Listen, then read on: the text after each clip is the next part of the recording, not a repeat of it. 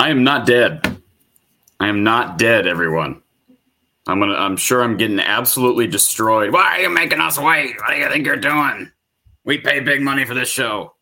I am here, and I'm ready to talk about Iowa and that terrific, riveting win this evening over the Ohio State Buckeyes. And yes, I'm in a different place. I was at the game this evening. Traffic was a bear coming out of Carver, parked in a different place. I won't bore you with the details. We got about 100 people on here. Please take a moment to like the video, folks.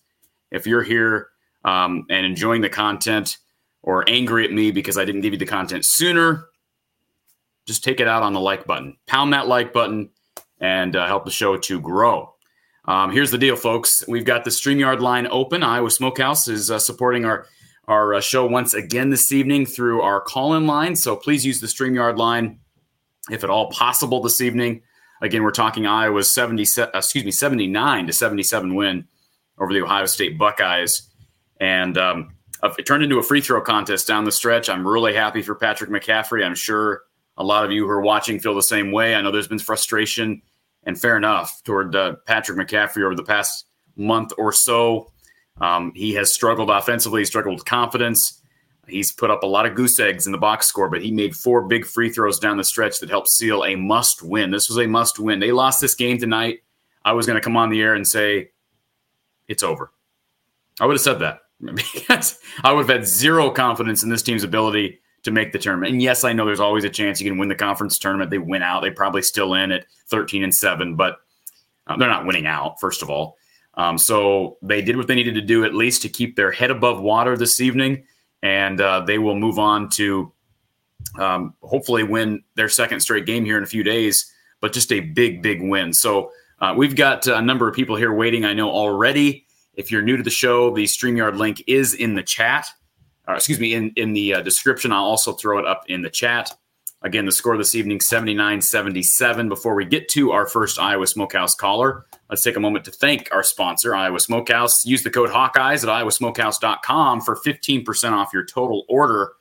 That's the code Hawkeyes at iowasmokehouse.com. With their meat sticks, their jerky, their salsas, their barbecue sauces, everything is great, and you're supporting an Iowa company. See how tasting is believing, and get it now. Have it ready for Super Bowl Sunday and March Madness coming up. All right, let's go to our first caller of the day. Yes, Tony. And you know why I called on you? I don't even know who was in the queue first. I'll admit that. I have no idea. I wasn't here when you came into the show, but I made the comment about midway through that second half. I said, this game is Tony time. Is it Laji? Listen, excuse me? Is it because of Laji? No, I said it's Tony time, not Tony. Oh, gotcha. I'm sorry. No, you're not everything's about you, Tony. It's funny because whenever I'm on hold or I'm listening to the show, you guys always say, Tony did this, Tony did that. It's so hard for me. Like, oh yeah, they're not talking about me. Oh, really? Is that hard? Okay. Go ahead. Go ahead. No, go ahead, Tony. I was going to say, it's not often they break out this jersey. Because that's the one they wore tonight. That one with the big tiger hawk on front and stuff like that. And yeah. I kind of like that black one. I wish they do this as the black one and the old gold with the cursive as the home jerseys. Seemed like they had that out a lot more during the Garza era. Like I remember those guys wearing that all the time. Or the cursive. No, the all blacks with the Hawkeye logo. Yeah. No, I agree. Oh, anyways, how was the crowd tonight? Everyone was talking about that. What were they talking about? Well, just how many, and some people said it didn't seem loud, but to me, one comment I wanted to make that I had down was the defense chant sounded super loud on that last end. Set. Yeah. Well, yeah, here's what I'll say about the crowd, and I was asked this right after the game. I was asked, hey, how would you rate the crowd? If I'm rating the game experience as a whole, I would give it like a D. Yeah. I mean, you can't have some great experience when you have an arena that holds 15,500 with 9, and no student body. No, there is no student representation. All right. Is that because the dance weekend, the dance marathon?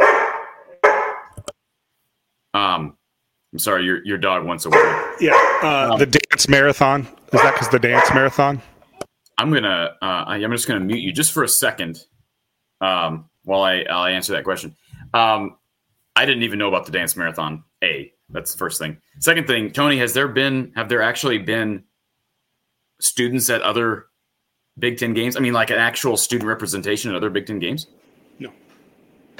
No. I was trying to cover from something. Yeah, you can spin it however you want. The student body is not engaged with Iowa basketball, but I'll give credit to the fans that were there. The fans that were there were excellent, and I give them a lot of credit because, I mean, there were times where Iowa was not playing a lick of defense. You're not rebounding the ball. I mean, they got torched in that second half on the glass, and I haven't even pulled up the official box score because I literally just got set up. They got torched on the glass in the second half. I think the total rebounding numbers were not as bad as I would have anticipated looking back at it. I think Iowa got beat out by like 2 on the whole for the night. But, man, Lodgy really helped them on the glass in that first half. I would have liked to have seen more of Lodgy in the second half, but I do appreciate the fact that Owen Freeman avoided foul trouble down the stretch because he got that third, sat on the bench, and I don't know. I just this is not a very good team right now. This is an Iowa team they kept their hopes alive. They kept their March hopes alive. If there are any hopes, and there are, because the conference isn't very good, and I still think if you get to 12-8, you got a shot in March to get there.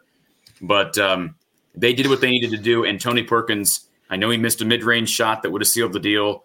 Missed a free throw late, but, man, he was really good again. And he is the guy you want with the ball in his hand down the stretch, late in the shot clock, and he ended up getting well, he didn't really secure the rebound, but he fought for that final rebound that would have given Ohio State maybe a chance to win the game.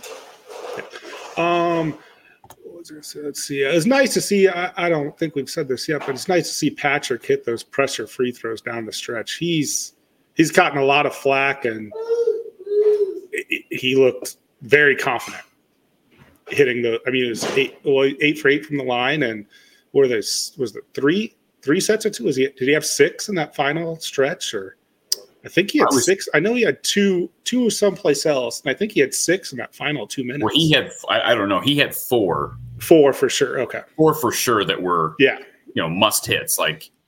And I'll be honest, I'll be quite frank. I was not happy when he got fouled the first time. I thought, man, seriously, we're going to go to Patrick right now, especially given what appears to be a very low confidence level.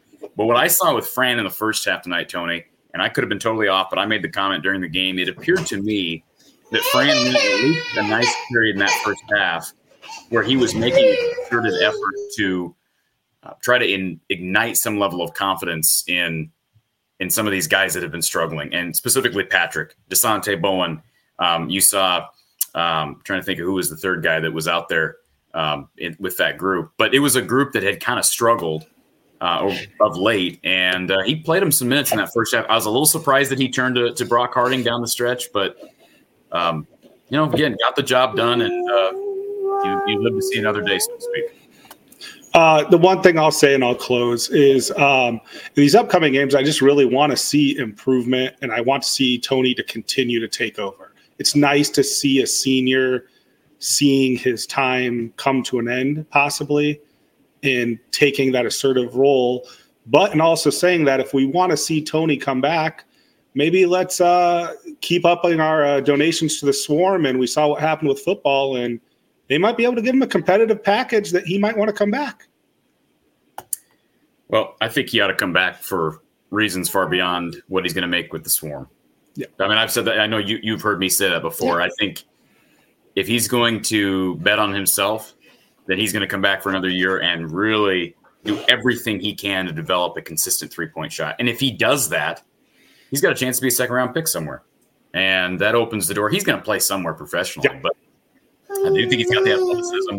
He's got the mindset. I'll say this, and this is not a diss on anybody else on the team, but Tony, and I made the comment during that last 3-minute stretch, the reason I want Tony Perkins in the game and handling the ball late as much as I think he should, is because he appears to be the only guy that consistently plays with a sense of urgency. Mm-hmm. I think you know what I mean when I yes. I watch. I don't want to rip on anybody specifically, but, I watched Patrick with the ball in his hands late, Peyton with the ball in his hands late, Josh Dix, very indecisive. And that's how I would describe it, like not a visible sense of urgency. When I watch Tony, like he's wanting to make things happen. He got a huge foul call late in a shot clock down the stretch that sent him to the line, got a couple of free throws out of it. You want him attacking the rim late. I think one thing to say to make that kind of put a little bit different words to the same thing is all of those other guys you mentioned, they will catch the ball and wait to get fouled. Tony will still be the aggressor.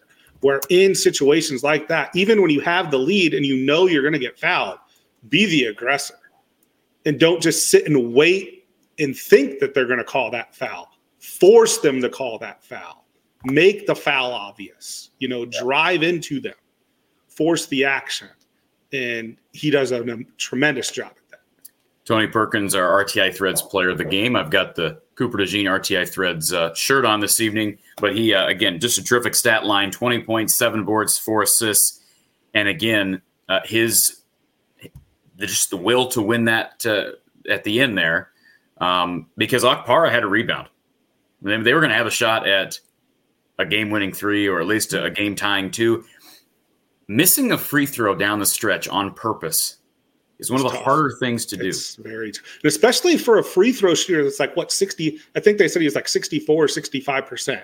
That guy at the line was not a good free throw shooter. That's why Holtman was pissed at that last chance, that he was not happy that guy got the ball because he should not have had the ball in his hands. Yeah. Knowing situation. And then I was just going to close on something lighthearted. So I saw your picture on X. Did you walk halfway around Carver Hawkeye Arena to take a picture of your empty seat next to Don because you're sitting next to Don? Is that why you got that pic, and then walk all the way back? Yeah. You know what? Somebody, a buddy of mine who is at the game, not with me, but was at the game across the arena. He actually reached out to me and said, "Hey, I just saw Don Patterson. He's literally like 3 rows down from me." And so a friend that I was with has a brand new Samsung, I don't even know, S23 or S24. And this Zoom feature is incredible. Oh, yeah. And my phone stinks. So I think like S22. Anyways, zoomed in, clearly Don. I didn't know Don was going to be at the game. So I didn't get a chance to talk to Don. But for the record, Don is a season ticket holder for the women. And I don't know how many. I know he goes occasionally for the men. So that was good. Gotcha. All right. Thanks. I'll let you get to the other calls and listen on. Thanks. Thank you, Tony. All right. Mentioned RTI Threads. Do want to give them a plug here, folks. If you haven't checked out the apparel line over at rtithreads.com, I'll be breaking out some new gear that I just received here a couple of days ago. rtithreads.com, also Cooper DeJean apparel, still available. Get it while supplies last. cd3lacesup.com and also rtithreads.com. RTI Threads now working with Iowa baseball and the Swarm. Really cool stuff coming and currently in the works. So check it out, rtithreads.com, cd3lacesup.com. As you support our sponsors, you're supporting the show here at From the Hawkeye of the Storm. All right, let's go back to our Iowa Smokehouse call-in line. I just threw the link in the live chat if you missed it. Let's go back to our Iowa Smokehouse call-in line. James is on hold. James, what's up? How you doing? I'm doing good. James, how are you? It's good to see you go to a game, and obviously, I haven't been to one in a while, but it's good to see a win. I think it's the most important thing, obviously, out of this. Like you said earlier, they needed this win, and the way it went, obviously, it was close back and forth the whole game. And sometimes it's a game you need maybe to get over a hump. Sometimes instead of just blowing, I obviously want to blow somebody up, but if you can't blow them out, the back and forth games help too, just because you're going to get in those situations again at some point in the season. So it's always good to have those battles. But the defense was obviously non-existent at all. Like, I feel like some games is at least existing a little bit. This was non-existent at all. It was just back and forth, running gun, just shooting shots. Well, the problem is, and I reflect back on something Coach Close, who was a really good defensive coach in his day, and it still would be if he was still coaching. What he's talked about in the past, like you can easily evaluate your team's defensive performance by looking at how many layups and open threes you're giving up. That's all Iowa gave up. Like everything they gave up was either an open corner three or an easy drive to the cup, and on misses. What do we have? We had offensive rebounds. For the game, Akpara had, 14 points, 8 rebounds. They had 13 as a team for offensive 13. rebounds. That's 13 offensive rebounds. That's always something you want to keep. Obviously, you don't really want to get it past 7 or 6, but you definitely want to keep it under 10. Brandon, I called this. I was asked during the game what I thought attendance was, and I said something like 9.5. And I think that was actually pretty accurate. I'm just shocked by the level of, or the lack thereof as it relates to student attendance. But I don't know what the issue is. I wish we kind of knew what the issue was. Obviously, Casino tomorrow. It's at Maryland, right? The women's game? Yes, it's at Maryland. But it's still a better percentage, obviously, just because of Caitlin. But in Maryland's not that bad. But for me, I feel like the free throws too obviously won you this game. As close as it is, you missed 4 of them, and you shot 22 of them. So 18 of 22 is a good percentage, especially in a game like this. And I think you always pretty much take 81% of the team from the line, almost 82% from the team as the line. Yeah, I mean, I didn't get to do as deep of a dive into the box score as I normally would like, but if you're plus 9%, or plus 10% with field goal percentage, you ought to be winning every single game. But again, the problem is when you give up the number of offensive boards they gave up in the second half, and I would turn the ball over 9 times, above their average for the year. But honestly, like I'm looking through the stat sheet, and I'm just like, well, they only made 3 threes. Iowa is playing so much more with. They only shot 10. They only shot 10 too, which is something I think that is kind of less. Like, they shoot a lot usually. Only shooting 10 is something they got to the rack a lot today and took a lot of mid-range shots. Yeah, but here's the thing, James. Like remember how with Chris Murray last year, and even though Philip Brada didn't shoot threes, that team last year was so dependent on the three. Yeah, this team doesn't seem. That's one thing that I think it's clear this coaching staff, and that starts with Fran, has really made a concerted effort. And granted, they've got guys like Freeman and Cricky and Dembele, but they have made a concerted effort to not be as reliant on the 3. They score a lot in the mid-range. They make an effort to get the ball down low. And I think that's going to help them because they don't have, they've got good 3-point shooters. Yeah. But the way they played offensively down the stretch last year, living and dying by the 3 is not a recipe for success. I was going to say, I feel like it's also personnel. And TP being your best player, he's like, okay, 3-point shooter, but he's not a great 3-point shooter. He's consistent, but he doesn't look for a 3-point shot. The only guys that really hunt the 3-point shot, I feel like, is Sanford and Dick sometimes. Dick knows when he gets a shot, when he needs to, but it's also those 2 guys are the 3-point guys. The rest of them, Bowen plays, Brock Harding, they play.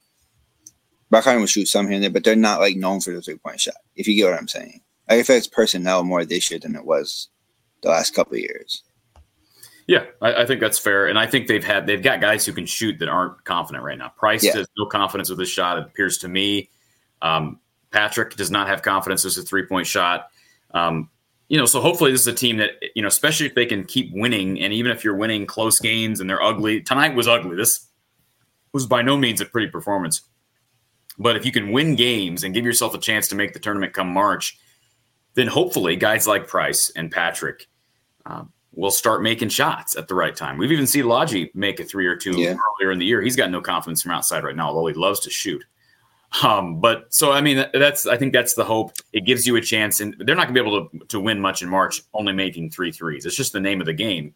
But it is encouraging to see them find a way to win, even when the 3-point shots. My biggest question I had was, what do you think about Logi being the 6th man? He played 20 minutes, that's the most out of anybody on the bench. Logi, I give the guy credit. He's really raw, but he does attack the glass. He's not afraid to play. And I've been critical of him. I think he needs to go up stronger. I think there's several guys in this team that you could say that about. I think a lot of these guys would do well to watch Tony Perkins, just watch tape of Tony Perkins and how he attacks the rim. And I understand not everybody can be like him, but Logi's got a lot of upside. I mean, I made the comment early, was it November, that if there's anybody in that freshman class that makes me think NBA more than anyone else, it's not Owen, it's Logi, because of Logi's ability to stretch the floor. We haven't seen that as much lately. He's got great athleticism, but I just thought his rebounding was key.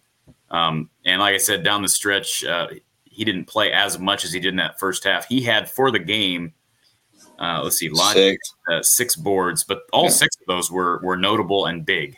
I'm guessing at least 5 of those came in the first half. Yeah, I mean, 6 is up there with one of the top totals. I mean, Perkins has 7, Freeman has 6, so he's up there top, tied for second most rebounds in the game. So I feel like there's something you always can't hunt. And I do agree with you. I feel like he has the most upside because I feel like he's more. I feel like Owen's he has more.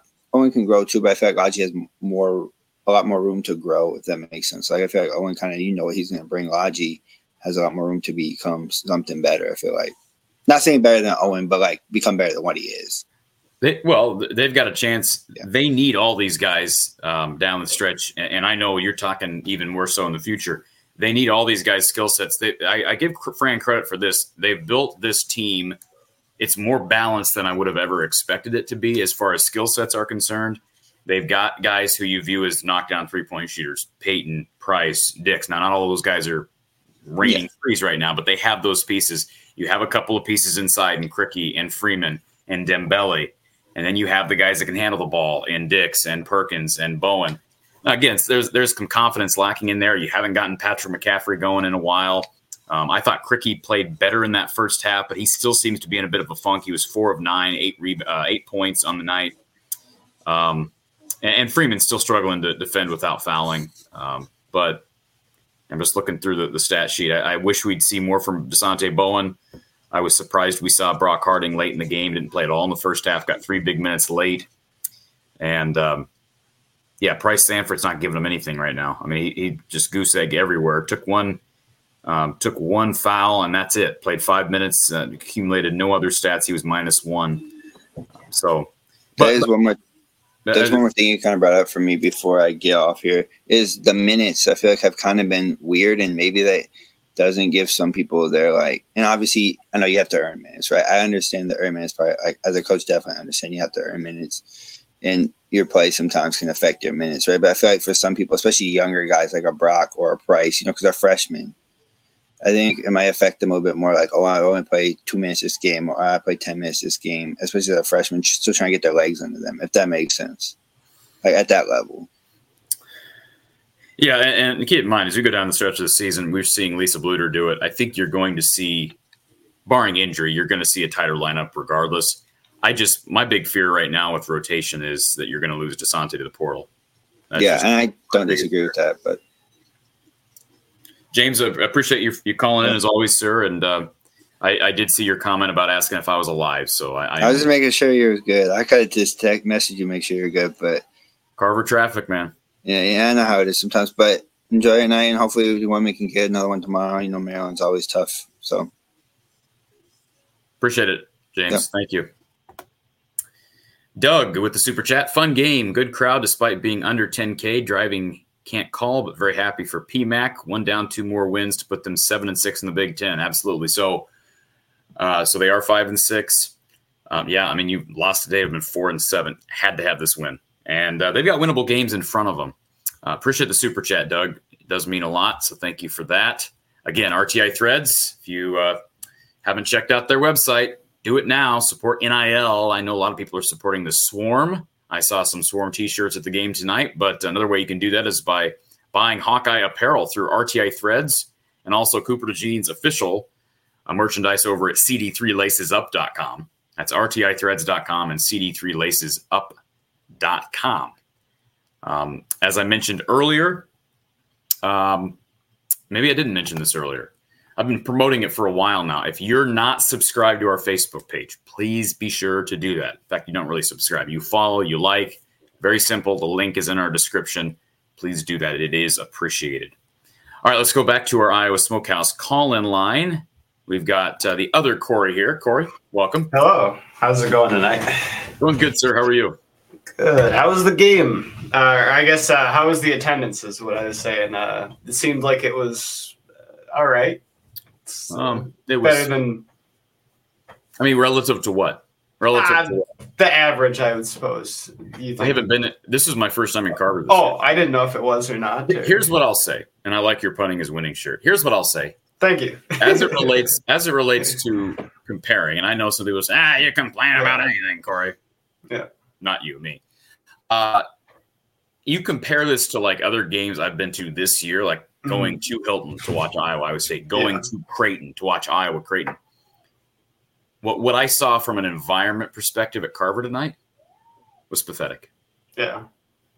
But now here's what I'll say. The people that are there are engaged. Well, that's good. But you don't have students coming out to these games.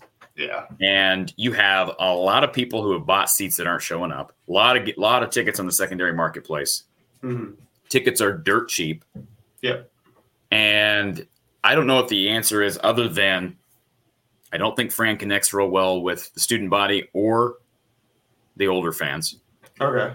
And I think fans are fed up with not seeing second weekend of March. I know that sounds like simplifying. I don't think the women, like Caitlin Clark is incredible.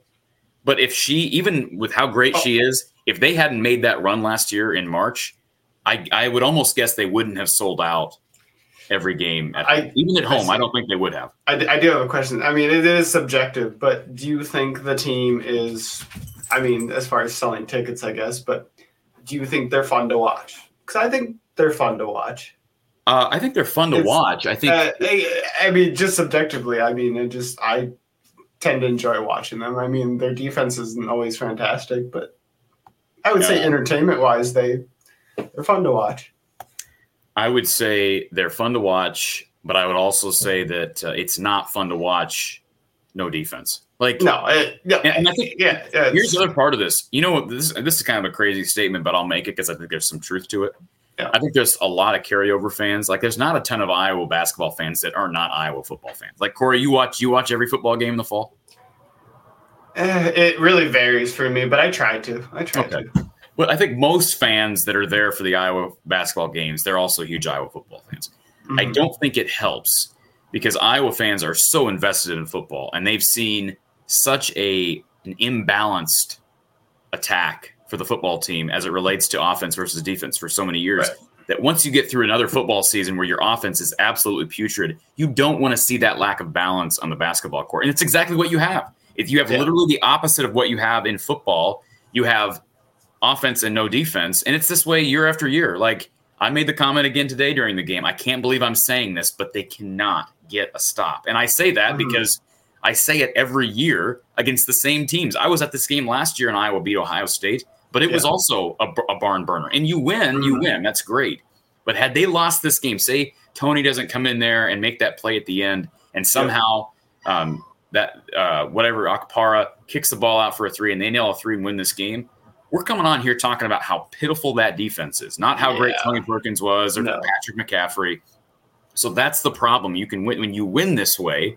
Fans are happy. The problem is they haven't won into March, and so there's people with the imbalanced attack or unbalanced attack. I think that's my theory, at least. I say I'm so over like the NFL. Me and my friend actually got tickets for next weekend, so we're gonna go to the game. And Super Bowl Sunday, will people show up? I still think we'll have a good time, and we're gonna make the best of it. But it was just one of those things I had a question about, right off the bat. And I mean, would you say that the team is like individual, at least players wise, are making improvements? Because it seems like Tony's getting better every week. Dix is getting better every week. There are key pieces getting better week by week. I think Dix was good. Yeah, I think it's a positive way of looking. I think Dix was playing really well 2 weeks ago. I thought that stretch of 2 or 3 games where he put up 18 to 20 points, that was his best basketball I've seen him play. He was aggressive, attacked the rim, shooting threes, but he seems to be a little bit more comfortable pulling from deep. Mm-hmm. The more I think back to what Gary said the other night on the show about Patrick, the more I think he's just right. Like, I know a lot of fans don't want to see Patrick, but he does. Like, he's a skilled kid. Well, and he brings size too that they need sometimes. They need him in the full court press, but they also need his ability to knock down threes because early in the year he was one of their better 3-point shooters, and right now he's got no confidence. If they're going to do anything in March, they probably need all those guys to hit. So if you're Fran, you can't give up on him. No. But I do think you're right about Tony. Tony is as assertive as I've ever seen him. He's demanding the ball. I think he needs to demand the ball a little bit more. Yeah. That'd be my one thing. I think Dix is playing better. I think the freshmen are really struggling right now, all of them. I think honestly, the guy who's maybe struggling the least is Lodgy, and because Lodgy's not as dependent on scoring. But Brock only saw 2 minutes. Price saw 4. again, a bunch of goose eggs in the box score. Owen Freeman's going to affect the game, but he just struggles to stay out of foul trouble right now, and that's a freshman learning experience. Yeah, that's growing pains as far as he goes. Absolutely. I mean, you're just going to have to live and die with that, I think. But I mean, I think he'll make progress as the thing goes on. And I'll leave with this. I got some beef with Peacock. I got some beef. You got some beef with Peacock. I got some beef with Peacock. I don't like it whatsoever. As somebody that's like, I would say a bit on the nerdy side and likes, that kind of. Hold on a second. Was the game on Peacock tonight? No, it wasn't. I think I wanted to watch the women's game last whatever night that was. Okay. And I think the quality is awful. I think the layout sucks. I think the options are poor. What's wrong with the quality? Hold on. What's wrong with I saw you ripping Peacock the other day in the chat. What's wrong with the quality? It's just I feel like it goes in and out too much. That's because you got janky internet service. I don't. But I haven't had any issues with Peacock. You sure the dog's not chewing on cables? No. I haven't had any issues with service going in and out. No. I just prefer it's I don't know if it's an OCD thing or what, but the layout, the options, the movies and TVs aren't the options aren't good enough for me to want to buy into it. And I don't care how low the price is. It's just I don't know. And then the quality, it feels like could be better. Let me ask you this: do you need me to send you $8 to cover the last 2 months of the? Because I'll do it. I'll do it. You give it, so I'll send you $8. No, and I don't know. I just and then when I tried to cancel it, I think I did it to watch the football game when they played Northwestern because I was like, okay, whatever, I'll give it a shot. They make it so hard to find to cancel it. It's predatory. I'm not a big fan of the way that whole streaming stuff is going. I think you are. I just think you work for Fox or CBS. I think that's what. You're just trying to sabotage the fastest growing co-op streaming option. Yeah. So, it is what it is. I mean, you got some more women's games on there, and Peacock's not going away. So no, it's not. No, I'm not saying it's atrocious, but just some of their tactics, I think, are, I don't know. I see what they're trying to pull, and I'm not a big fan of it. But I understand it from a business standpoint. It makes total sense. Yeah. But. Well, Cory, I appreciate you calling. Looks like Hawk's ready to call it a night. So. We had a really long day, so he is done. He is ready to be. Have you followed the Facebook page and the Instagram and Twitter pages? No, but I might just go do that right now. What are you doing? I'm not on Facebook a lot. It doesn't matter. Oh my goodness. All right. Appreciate it, Cory. Always. Yeah. You have a good one. Good night. Thank you, sir. Cory's going to rip Peacock and then not follow the Facebook page. Get on that Facebook page, folks, please, and thank you in advance. All right. Follow me at From the Hawkeye, Twitter, Instagram, From the Hawkeye, the Storm on Facebook. And here's what we're going to do before we get to our next segment. Real quickly, want to, give a shout out to Tony Perkins, TP, 20.7 boards, 4 assists. We should have had Frank on this evening. Where's Frank Henderson? Frank, if you're listening, get on this show now. Again, RTI Threads Player of the Game. And also want to thank Iowa Smokehouse. Yes, use the code Hawkeyes at iowasmokehouse.com. Tasting is believing. Get 15% off your total order. And for every $50 order, you'll get absolutely free shipping. Support an Iowa company and get great food and snacks. iowasmokehouse.com. Meat sticks, jerky, all that good stuff. Check it out, iowasmokehouse.com. Well. Cory had to leave to go shave, and I am his doppelganger back in his place. Please do not click off the show if you haven't already. Cory did come down tonight to attend the game with me, and my home base happens to be in Iowa City. So instead of making the 2-hour drive back, we decided to let him come and chill here for postgame. He's heading out right now. So please do not head out if you haven't already. Again, we will still be here taking calls, taking chats, and talking Iowa hoops for at least the next 30 to 45 minutes. Let me get set up here. I need to get my box score in front of me. Very interesting night in a lot of ways. Very much, I'm sure, as Cory has reiterated, a do-or-die game tonight for the Hawkeyes, as they are really getting towards the meat of the Big Ten season here. Getting to that do-or-die time where if they don't really make a push towards the end of the season, they are going to be watching from their couches here in March. Very, very interesting, interestingly coached game by Fran McCaffrey and the Hawkeyes. Very interesting to see Patrick get such a long run in the first half and then be put in kind of inexplicably in the second half. He did pay off that faith by making the 4 free throws. Patrick actually 8 of 8 from the line tonight. Very impressive. Tony Perkins also 8 of 9. The one he did miss was potentially consequential in the last couple of minutes, but did not end up being the difference. Sure, a lot of people pointed out as well the 3-point attempts very, very low for Iowa tonight and have been recently, just 10. And that's a trend that they've shown across the year. It hasn't always been that low, but middle of the teens, very common for this team. Peyton Sanford actually took 6 of the 10 threes. Josh Dix took 2 more. Tony Perkins 1. Patrick McCaffrey 1. But nobody else on the team took a single 3-point shot. Hawkeyes got killed on the offensive glass. It felt like it actually didn't end up being quite the massacre we thought it would be. Okpara, I'm not sure if that's how you say the name. Okpara dominated the Hawkeyes inside, 7 offensive rebounds, which felt like backbreakers every single time. And that final one almost was a backbreaker as he got the rebound with about 2 seconds left on the missed free throw. So good survival by the Hawkeyes. Good job to make it through this game. They've got a number of winnable games as they come down the stretch here. This Big Ten is not deep. It is not a good conference for what we're used to.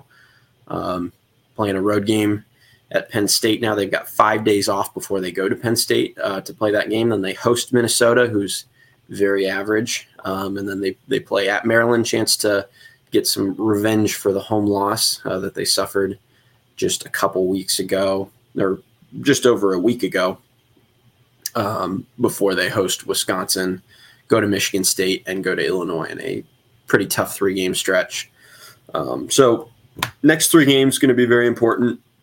Need to win at least 2 of the 3, in my opinion, in order to feel good about their Big Ten chances. But we'll see this conference. I think Cory has a little bit more confidence in the Big Ten than I do this year. He seems to think 11-9 might sneak you into the tournament with a solid tournament performance. I think with the quality of this conference, you got to get in at you got to get 12-8 in conference play to get in, especially considering that their only real good non-conference win is Seton Hall, and that's still quad 2 as far as I'm aware.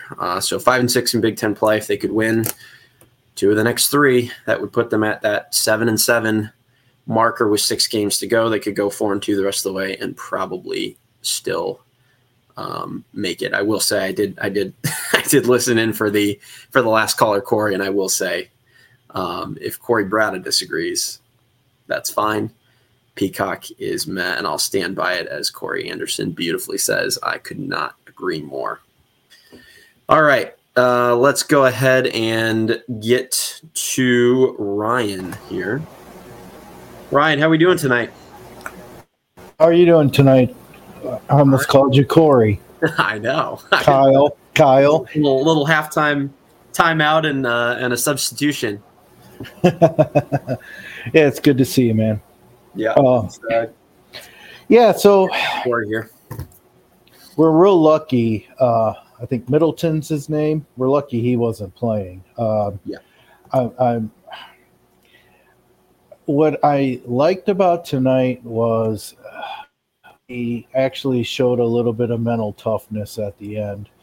I was just waiting for us to fold, And, you know, ironically, this morning, I was thinking Connor was one of the stronger, mentally tough players we've had over the years. Yeah. And I was saying, ironically, Patrick is one of the weaker, mentally tough players we've had over the years. And to his credit, he proved that statement wrong tonight for sure with his medal at the free throw line, showing mental toughness. So good on him. Very impressive. And by the way, I am one of those people that, you know, I've kind of been looking at the schedule and thinking, man, we've only got 8 games left or 10 games left in Big Ten play. Like we're running out of time for Patrick to get some mojo going here. But to Fran's credit, that is the kind of moment that could turn his season around. Because I'm not going to lie, those 4 free throws, and you don't make 4 clutch free throws on accident, first of all, but you know, every time he got fouled, he was, you know, he marched to the free throw line and he was ready to go. And he looked confident. He actually, I was surprised. He actually looked more confident than Peyton Sandford did when he stepped up. And I know, you know, maybe that's me being influenced by the fact that Peyton missed one, but Peyton did not look as sturdy at the free throw line as Patrick did. And that really surprised me. I agree. I want to get into the schedule in a minute here, but first, if we are going to get to 12-8, and I think that's going to be quite the long shot. Yeah. It's possible, but if we're going to avoid the NIT or worse, few things have to happen. Number one, we got to get consistency out of Ben Krikke. He really looked like he was going to be, you know, one of our best players, and he's really fallen off.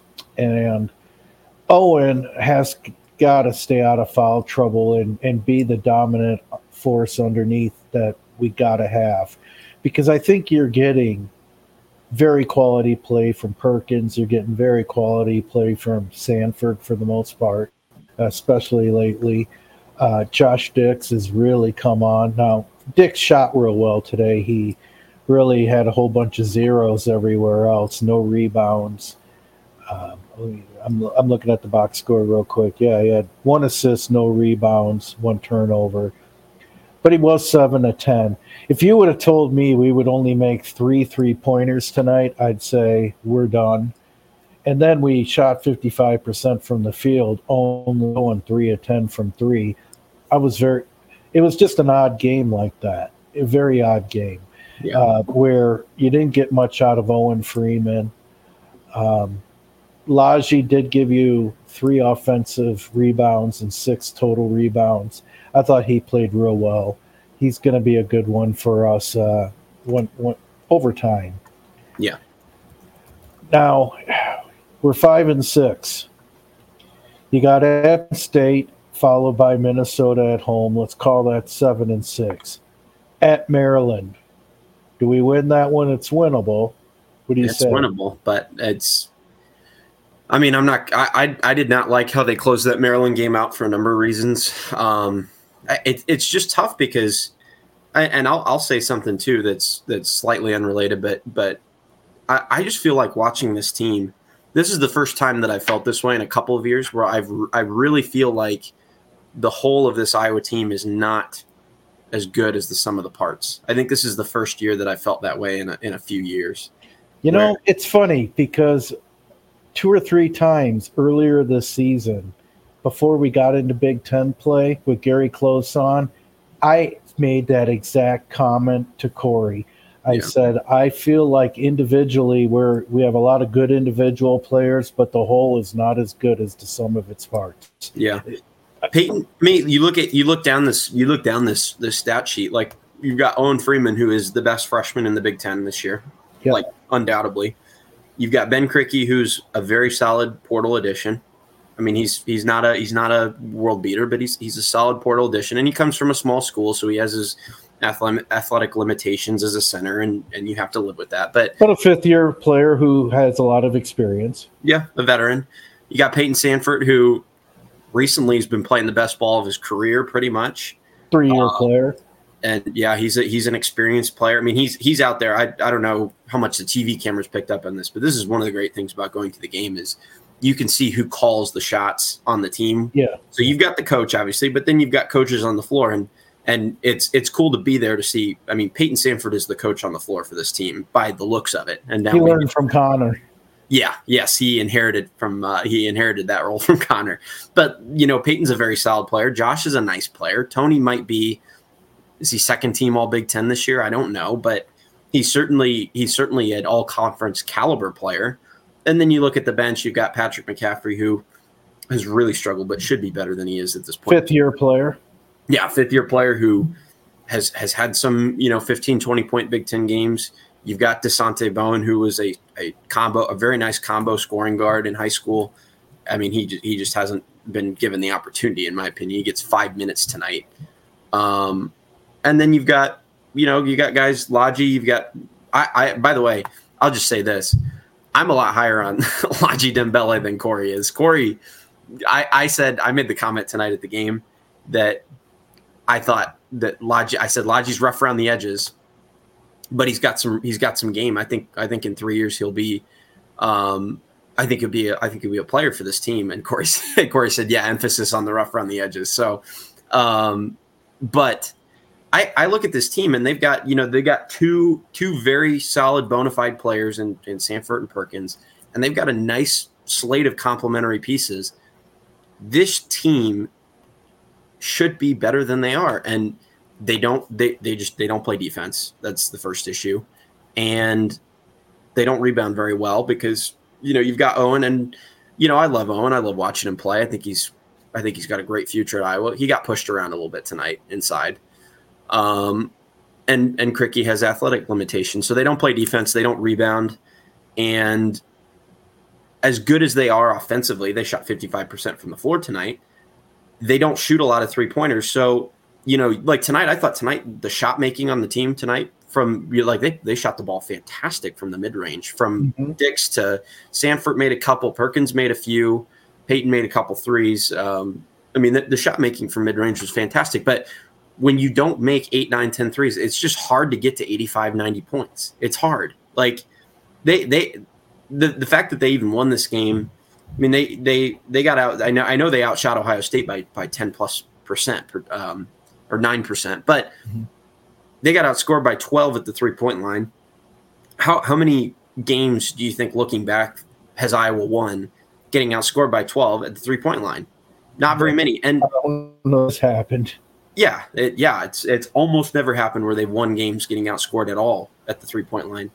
And Ohio State only took 16 attempts to make 7. They shot the ball really, really well tonight, especially coming out of the gates. I was worried coming out of the gates because we know a lot of players like to have career games against Iowa shooting the ball, and they came out and they made their first 3 or 4 in a row. But it's tough because you've got some of those critical flaws, but at the same time, I look up and down the stat sheet, the box score every night, and I think, man, this guy, like, Tony's good, Peyton's good, Owen and Ben are serviceable down low.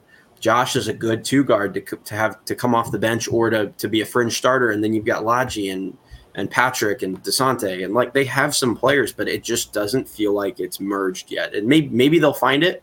Maybe that's reason for hope. Maybe that's reason for optimism coming down the stretch. Because if they can put it all together, I think this team can be a tournament team. I'm not going to go any further than that because I think it's irresponsible to go any further than that when they're 13-9.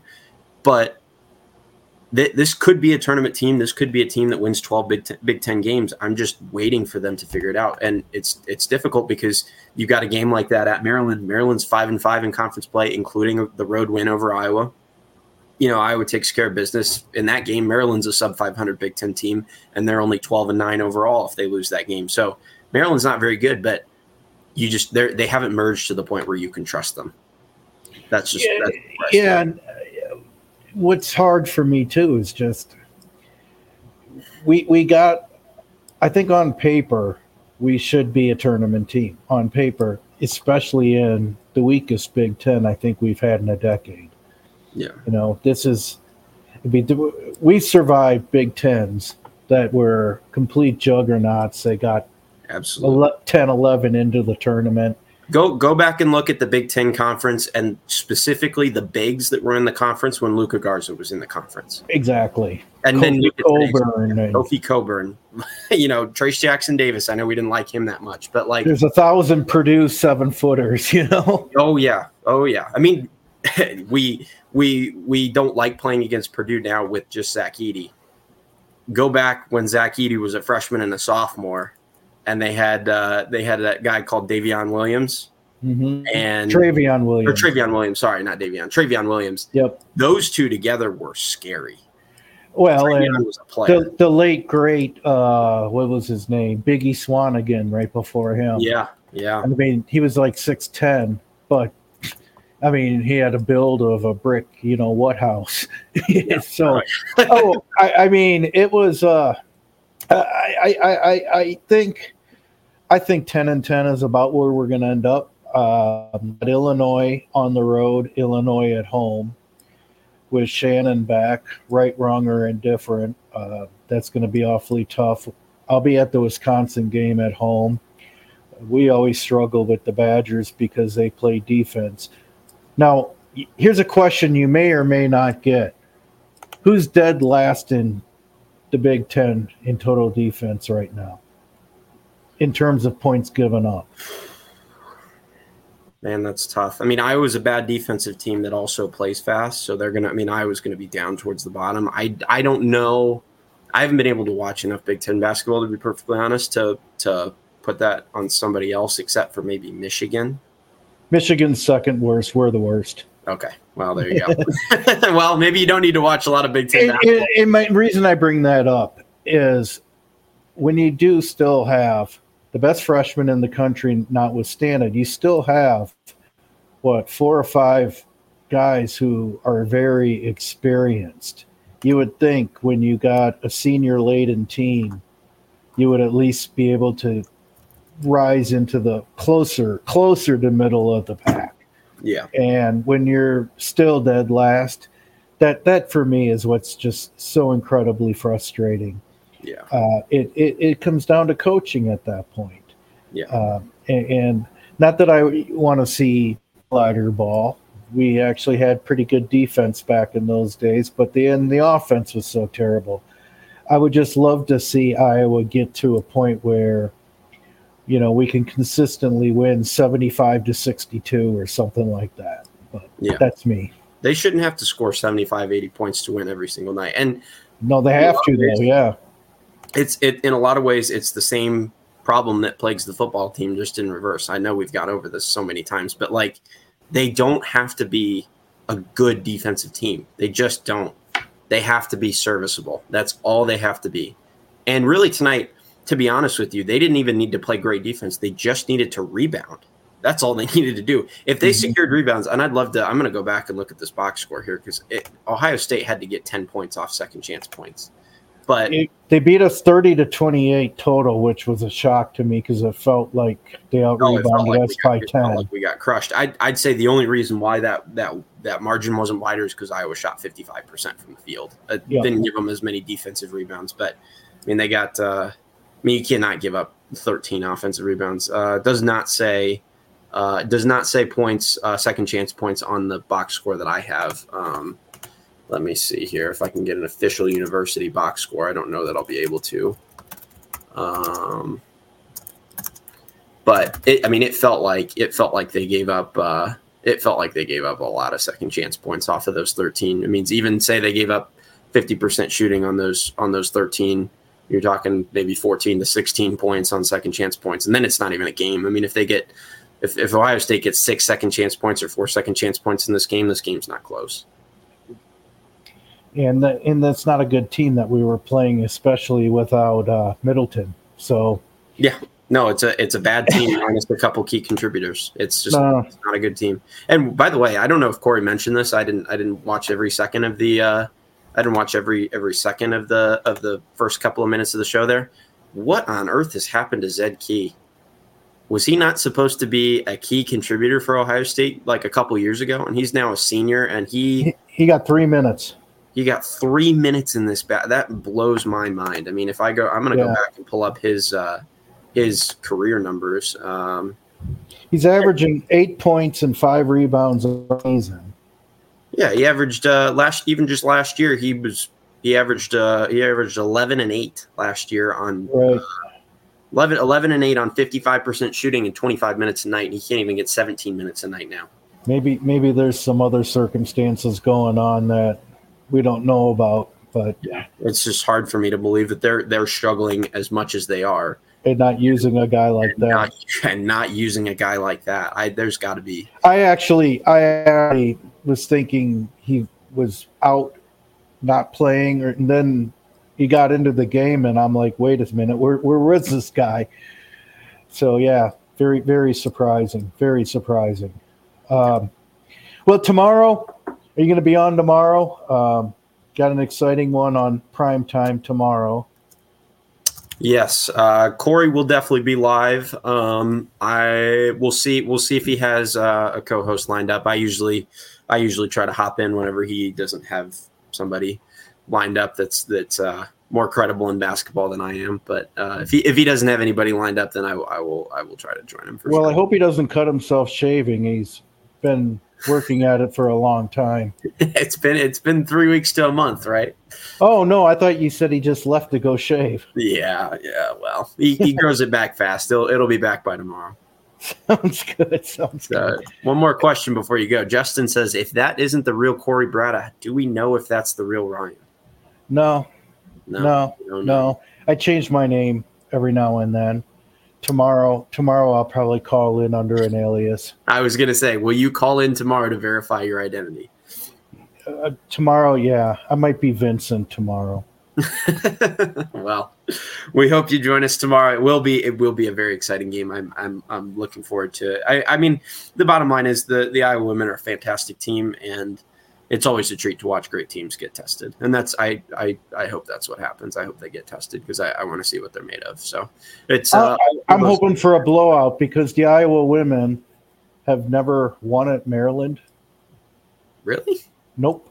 That'd be hard to. Wow. Blew their doors off in Minneapolis in the tournament, but never won at Maryland. So. Well, they blew everyone's doors off in Minneapolis, right? Even Ohio State, yeah. I was thinking about that Big Ten championship game as we were watching the game in Columbus there not too long ago. I was thinking, man, how much basketball can change from game to game that we beat this team by 35, and there's a couple different players, but for the most part, the same teams, and then we go to Columbus and lose. Well, both our losses were winnable. At least we got some revenge on Kansas State, and we'll have our chance with Ohio State. But it's going to be a big tomorrow. It's on the big stage. Gus Johnson will be there doing the game, so I can't wait. I'm excited. Yep. I just never thought I would get more excited about women's basketball than men's basketball, but that's where I'm at right now. I'm a much bigger fan right now, and my parents have been season ticket holders since 1983 of the men. So yeah, I've been going to Carver since I was in like second grade. Yeah, it's incredible the movement that they've created around that team, and the momentum that they have as a program it's special. And I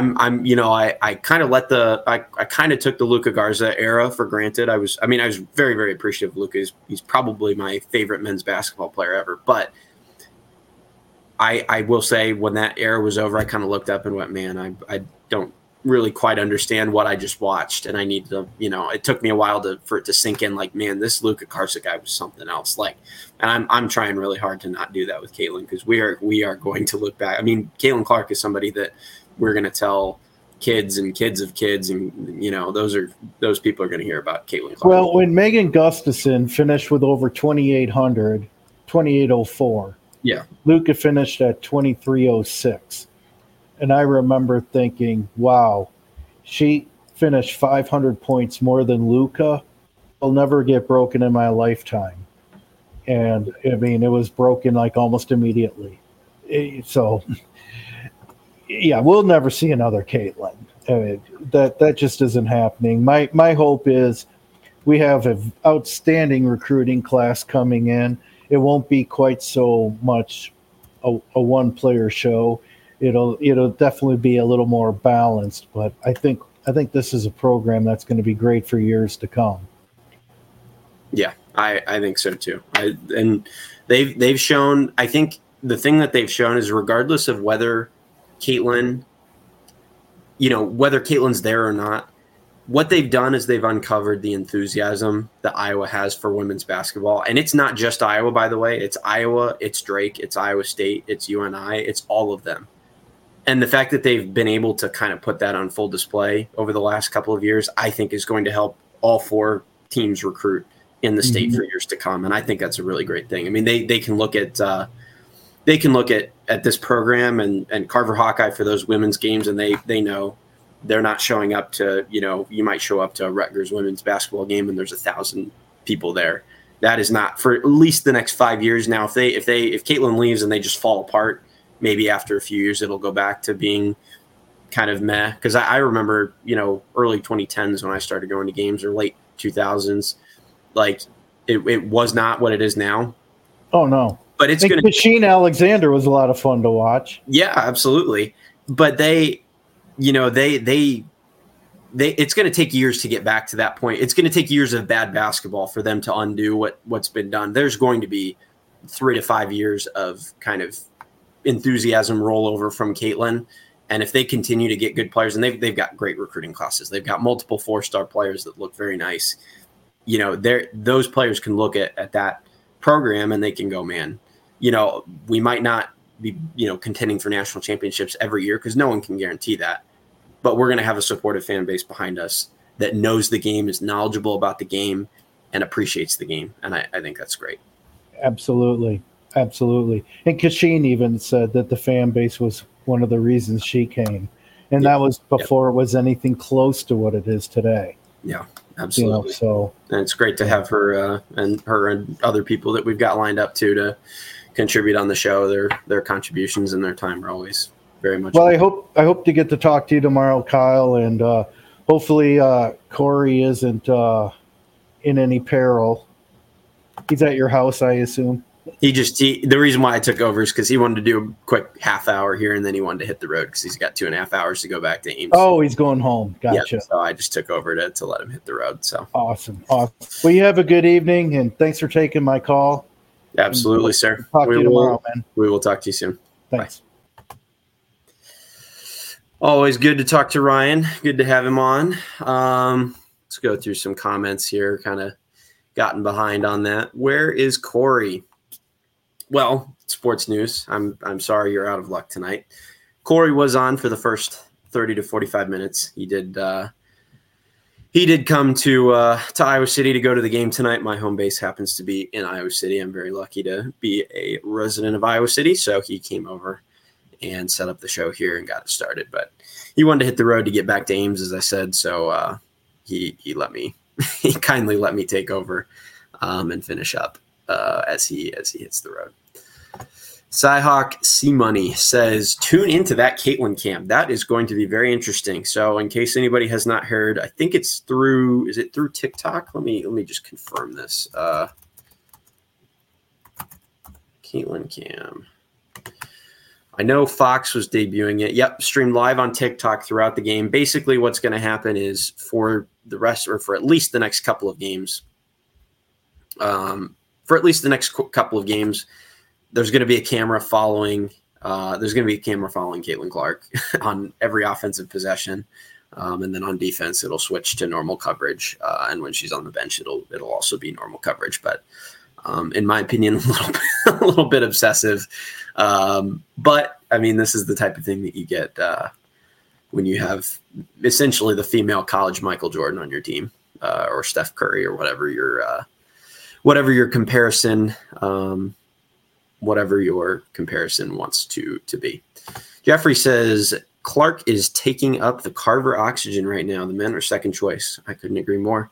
The gravity that she has in that building in this state right now is something special. I mean, it's never going to be recreated. It's something that is just so special what they have going. Dennis says Iowa leads the country in assists to turnover ratio. That would indicate they are quite a cohesive team who can play fast, share the ball, and take care of the basketball. Very, very important stat. Something that Connor McCaffrey did very well throughout his career. I believe he had a career assist to turnover ratio of over 3, close to 3.5. I could be wrong on that, but that was always something that he was very good at and very important for a team in general. Can show a couple things.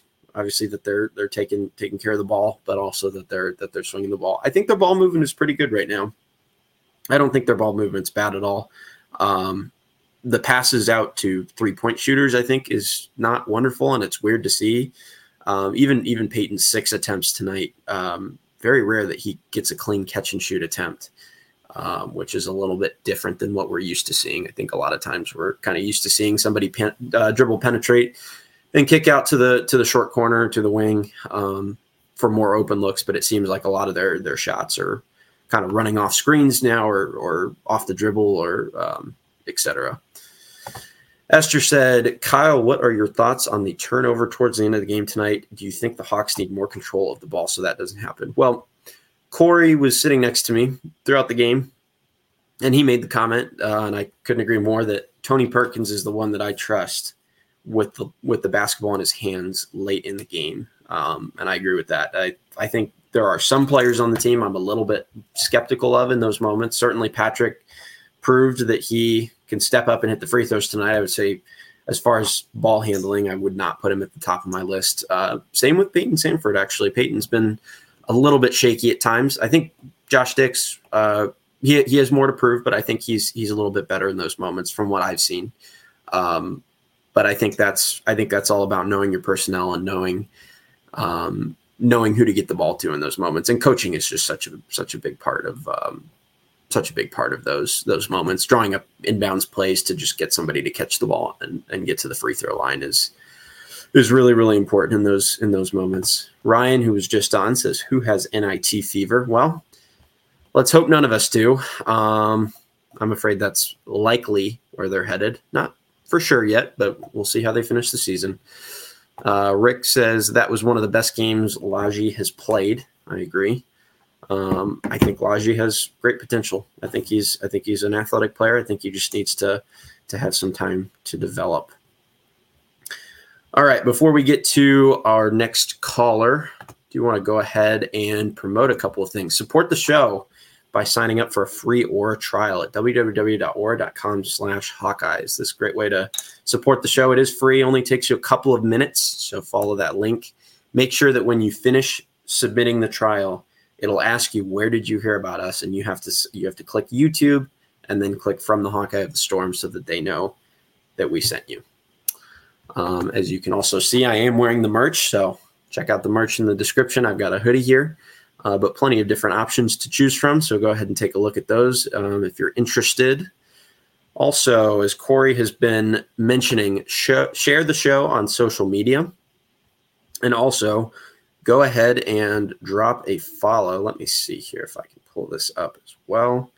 Go ahead and follow at From the Hawkeye on Twitter and Instagram, and From the Hawkeye of the Storm on Facebook. If you're interested in finding me as well, I am at Kyle Spence Golf on Instagram and YouTube as well. So yeah, let's go ahead and get Chester into the mix here. How you doing, Chester? What's up? How are we doing tonight? Hey, I just wanted to say that did you see the Iowa wrestling duel today? I didn't. I've had people updating me on it throughout the night through a couple of group chats, but I've heard good. I've not heard good things. Did they officially lose? Yeah, they did. Okay, and that was against Michigan, correct? Yeah, and they got Penn State next. They're not beating Penn State. I don't even think it'll be close. Yeah, that's unfortunate. That's got to be the first time that they've lost to anybody outside of Penn State in the Big Ten in a long time, right?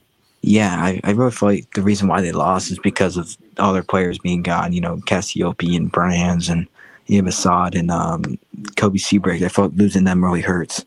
Yeah, it's tough. It's just tough to maintain what they've done over the course of the last couple of decades. Let me just time out one second. Cory says it's Ben, not Chester. All right. Do we have you under an alias tonight, Ben? I don't know. The name on my screen is Chester Copperplot. So, what did you think of the game tonight, Ben? I think it was a good game. Iowa hit some free throws at the end, and it was a good game. And I can't wait for the women tomorrow, and hopefully that they can get a good win on the road against Maryland. Yeah, that'll be a really exciting game. What's Maryland ranked right now? I think they're 17th, maybe. Yeah, 17th. But they've been a solid program for the last several years, and going to College Park is always good when those teams are good. So yeah, that'll be, like I said, it's the women are great. It'll be a great chance to see them get tested a little bit, hopefully. Yeah, for sure. I really felt that like, the main question for Iowa is, how can they do well on the road? For the Iowa women is how can they do well on the road against a good team, a good ranked team in the Big Ten, and I feel like that this will be a good test for them. Hopefully that they can come out with the win, and against Ohio State. They should have won that game, but it's really going to be a big test for them for sure. Yeah, absolutely. And at the end of the day, some of those games like the Ohio State game, they lost to a very good Ohio State team. That Ohio State team's now in the top 10. They're probably going to be a top 2 or 3 seed. Sometimes, I used to listen to a lot of stuff about some of the older NFL coaches and NBA coaches, and a lot of times even like Greg Popovich would say, like, it's really, really hard to get your team's attention when you've won 10 in a row. Yeah. And sometimes it takes that loss. You don't ever want to take a loss that's going to kill your season or anything like that. Mm-hmm. But, even if you're kind of skating by on some bad habits, if you've won 10 straight, it's really, really hard to get your team's attention. Say, guys, we really need to clean this and this up. So sometimes those games, as painful as they are, for fans, because we have such a great women's team that we just expect them to win every game, frankly. Yeah. Sure. As painful as those games are, sometimes they're not the end of the world in the long haul. Yeah. So real quick, what are your thoughts on Tim Lester? Well, I did a show. I don't know if you caught it. I did a show right after the announcement. Cory was emotionally unavailable that night. That's the story we're going with. Is that a good thing or a bad thing? Well, that meant that Cory had a lot going on and did not. He didn't have the emotional energy to force a 3-hour show that night. He did go live with Coach Don Patterson right after the next night, though. I will say I was skeptical at first. The bottom line is that they can't go any lower than they were. They can't. They have to be better. If they don't, then if the offense is not much different, then it's going to put a microscope on Kirk, because at that point, you've had your son, you've had a couple other offensive coordinators, and now you've had this guy Tim Lester, who's been a head coach at Western Michigan for 6 years and has run his own ship. Yeah, and it would be pretty clear at that point that it'd be pretty clear at that point that he would be controlling the offense to the point of not allowing people to do their jobs, and I think that's problematic. I will say I was skeptical at first. With the Syracuse numbers are putrid. There's no doubt about it. And the Western Michigan numbers are solid, but they're in the MAC, and that always, makes me a little bit skeptical, just because you don't know how that's gonna transition over. But if you go back and listen to what Coach Patterson had to say, and I respect what Coach Patterson has to say quite a bit, because obviously he's got 30, 40 years of industry experience in terms of coaching football. He was able to go back and talk to the former coach, Tim Lester's coach when he was OC. And then a couple of other people that had rubbed shoulders with him over the years, and they all said he's a fantastic coach. He's a great coach. The Syracuse numbers were bad actually one of the years, because he was down to like his 4th or 5th string quarterback. So and is he going to be the quarterback coach or the receivers coach, or he is going to be the quarterback's coach? It sounds like John Budmeyer is getting promoted to the wide receivers coach. That is actually the more conservative hire for me, because John Budmeyer did not play wide receiver. Yeah, he's never coached wide receivers in his career. So. Yeah, that's what I was hoping too. I was hoping that Budmeyer would become the offensive coordinator and QB coach, because he played quarterback in Wisconsin. I don't know. I have mixed feelings about it. It's better than Brian Ferentz, but how much better is it though? That's the real thing to me. Yeah, it's going to be tough. I mean, there's a possibility that they get significantly better and they rank 105th in total offense next year. I mean, that's what people are going to have to realize when they set their expectations for this team next year, because, you know, if they gain 100 yards of total offense per game next year, that barely gets them in the top 100. It might just crack the top 100 if they get 100 yards a game. I mean, that's 2 very solid drives. That's probably 10 points more in terms of total yardage. So I just really feel like that, like Iowa, like I feel like that if they were to hire somebody like a QB guy instead of hiring like Brian as quarterback coach, I really feel like that like they would have more development at quarterback. I mean, because like, you know, Brian didn't play quarterback and Iowa played offensive line, so I just feel like with Brian, they should have had him an O-line coach in the first place, and because, you know, he played O-line at Iowa, and I just feel like that like Iowa should have brought somebody in as a guy who knows how to coach quarterbacks, like a Bodemeyer, for example. They should have like brought him in, and I feel like that, I don't know, they'd have a little bit better QB development than with Brian Ferentz coaching quarterbacks. Yeah, I just am never a fan of. I think when you always pick somebody that played the position to coach the position. I just don't. I don't like this whole idea. I mean, especially with Brian Ferentz. I mean, he was an O lineman coaching quarterback. Yeah, and that just exactly made no sense to me. Yeah, I mean, I like hiring Ferentz, but I just wish that they would put him at the right position. You know, he played online, so, you know, that's what he played center in Iowa. So I just feel like you know, he'd be better at O-line. You know, in tight ends, I'm fine with him being there because, you know, that's an O-lineman. So I mean, but. Yeah. Brian was fine as a position coach, by the way. When he was coaching individual position groups, he was fine. It was when he got promoted to OC, that was the disaster. Yeah.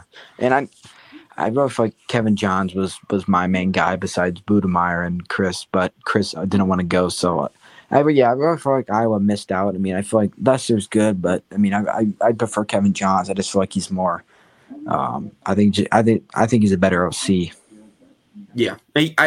I think Kevin Johns probably had more in terms of experience backing him up. I will say it's interesting that those two were the finalists, considering Kevin Johns runs an air raid and Tim Lester ran a quarterback-heavy RPO, and neither of those systems are even remotely close to what Kirk Ferentz ran. So I would have been interested to see, because I saw the numbers with Kevin Johns. I was hopeful that it would be Kevin Johns. I liked him, but I would have found it interesting to see what would have happened if it would have been Kevin Johns, because he throws it all over the park. I mean, and his quarterback development is good, but he throws it all over the park. And I don't know how that would have worked with Kirk Ferentz, but, you know, to be fair, I don't know how the RPO is going to jive with Kirk either. Yeah. I mean, it'll be interesting to see, you know, how Iowa does, and what's all this Proctor stuff that's been going on. Yeah, so for people that didn't hear, we will try and get back to basketball here in a couple minutes because it is a basketball show. But yeah, Proctor was contacted by one of the Iowa assistant coaches. He went through a tough stretch at the start of his career at Alabama, and basically what happened was an Iowa assistant coach reached out to him and essentially, and I don't know exactly what the words were, but he essentially sent him a text message and said, "Hey, keep your head up. Basically, I know you're struggling, but you'll be fine. Just hang tough." And that didn't come to light until a couple weeks ago when Caden Proctor was actually at Carver Hawkeye and said one of the reasons why he ended up choosing Iowa was because that Iowa assistant coach reached out. Circle Kirk says the quote was, "Keep your head up, buddy," and I think that is correct. So he said basically one of the reasons why was because Iowa did not burn the bridge with him when he flipped last second to go to Alabama, which they easily could have, by the way. And they reached out to him and said, "Hey, look, you'll be fine." And again, that message was not targeted to get Caden Proctor back. It was simply encouragement based on the relationship that assistant coach, who I assume had taken part in Proctor's recruitment. I assume that relationship led to that message, and he was just reaching out as a courtesy because it did not seem like it was targeted at him coming back. But when Proctor said that, a bunch of fans went crazy from other teams. And it kind of went around social media, and so Iowa did end up self-reporting. It's an NCAA level 3 violation, which for people that don't know, usually does not come with any suspensions or firings or any of that stuff. Basically comes with a big slap on the wrist. And sometimes I believe it comes with re-education. You maybe have to go through some kind of short class on the rules of the NCAA or whatever. But it's a Class 3 violation. It's not gonna impact Proctor's eligibility or that coach's job security. Yeah, one more football thing real quick. Do you know when Proctor is going to enroll at Iowa? He has already enrolled.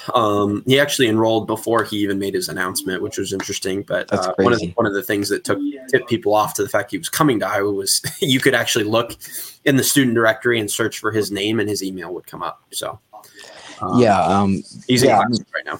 Yeah. It was a great game today. I didn't watch it. I had to work, but it was. Overall, I think it was a great game. I mean, I really feel like Perkins is taking a big step up for sure. And for the women, I really feel like that Gabby too needs to have some big games. And I know last year she lit it up, but I just feel like this year she's just having kind of a down second half. Like last year she had a good second half, but this year she was just kind of, I don't know. She's just kind of struggling with her 3-point shot. But it was a great win. I mean, who hit the free throws at the end? Who hit the free throws at the end of the game? The 2 free throws. Yeah, so Patrick hit 4 free throws, and then Tony went 1 of 2, and Peyton went 1 of 2 down the stretch. So they went a combined 6 for 8 between those 3. Yeah, I'll see you later, man. All right, sounds good. Have a good night. You too. Oh, all right. Sorry, that was an accident. Just getting switched up here. Let's go look at the comments real quick. Circle Herc says, Kyle, you do a great job, great addition to the show, and very knowledgeable. Thanks for all you do. Well, Circle Herc, I try.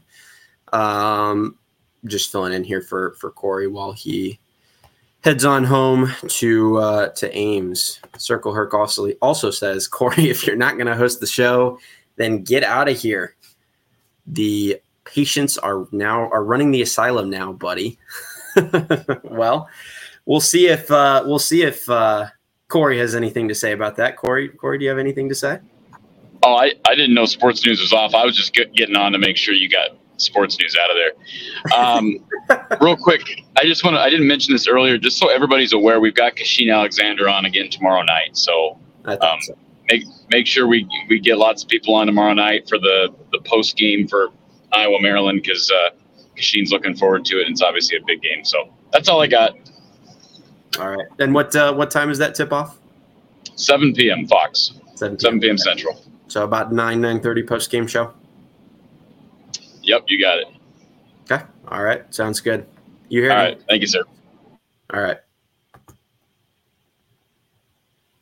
So yep, that was Cory. Please do tune in. Great to have Kasheen come on and take her time to go on the show, and she's loved her experience so far. So let's continue to give her a good experience and show up to support her. Let's get on to Cory, our third Cory of the night. How you doing, Cory? Doing great. I'm a little tired. Me too, man. We went to the game and I'm about done.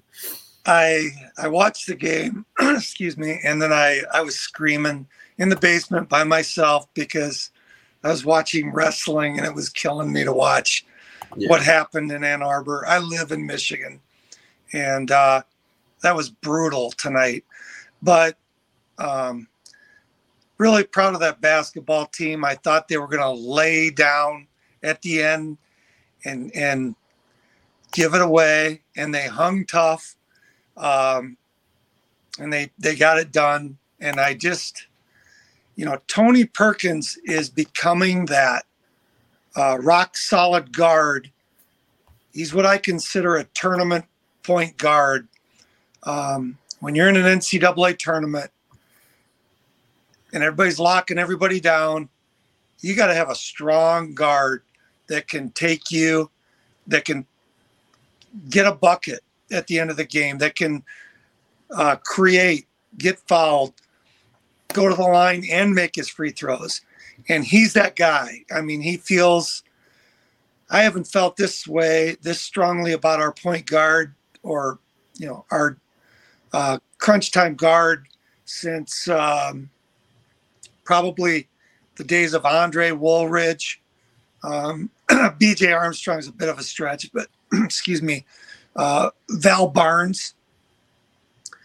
The one thing that's really disappointing, though, is this team's got to learn to get some rebounds. I mean, to sit here and give up this many offensive rebounds, my life expectancy shortened by at least a half a day from those offensive boards we gave up tonight. I was dying. I mean, it's so hard to watch because the opponent has so much hope because they're not going to hesitate to put the ball up because they know they're going to get the rebound. It just gives them another sense of confidence that you feel like you have the green light because it's not a big deal. It's not like a turnover. It's not like you're going to lose possession. You know your guys are going to get the board. And we cannot afford our opponents that confidence and that luxury. But that said, this team, we've got our guard, and we've got some role players. We've got that shooting guard in Peyton Sandfort or Dix that can hit the jumper and open up the middle to allow for Owen or the only thing is we got our Valpo transfer that was off to I'm at a loss for his last name. Cricky, thank you. I was going to say Kickert. I'm glad I didn't say that. Anyway, shame on me, but we can't have him slumping in crunch time. To me, if Cricky can get his shot back, get a little bit of confidence back, you got Tony, he's rock solid, and you get either Dix or Sandfort that can hit the jumpers and maybe some threes, and you keep Owen out of foul trouble. If this team can, I know the regular season's running out, but if they could make a little bit of a run in the Big Ten tournament, I mean, don't you think they could paint themselves enough of a resume to get consideration for the tournament? Yeah. I mean, I first of all, I said this earlier when we were on with Ryan. The pieces are there. I mean, this team, I felt like for the last couple of weeks, this team is not as good as the sum of the parts. You look up and down this roster, Tony Perkins and Peyton Sandfort are a good 1-2 punch on offense. They just are. And I completely agree with you on Tony. He is a tournament guard and a tournament player and a big moment player just in general. When those two go 1-2, your turn, my turn, or kind of 1A, 1B, as long as I will say I prefer the ball in Tony's hands with him making the decisions because I think he's rock solid right now making decisions. But those two are a great 1-2 punch. And they could go for 40. I mean, they against Michigan, I don't know what the final total was, but they had to go for at least 40, 45 points. And that was basically the ball game between those two. And Freeman's foul trouble is an issue for this team because, then you're left with Cricky, who's not super athletic. And then the next center on the roster is Evan Bronze, and he's getting 5 minutes a night maximum. So he's just, I mean, they don't have a third center that's in consistent rotation.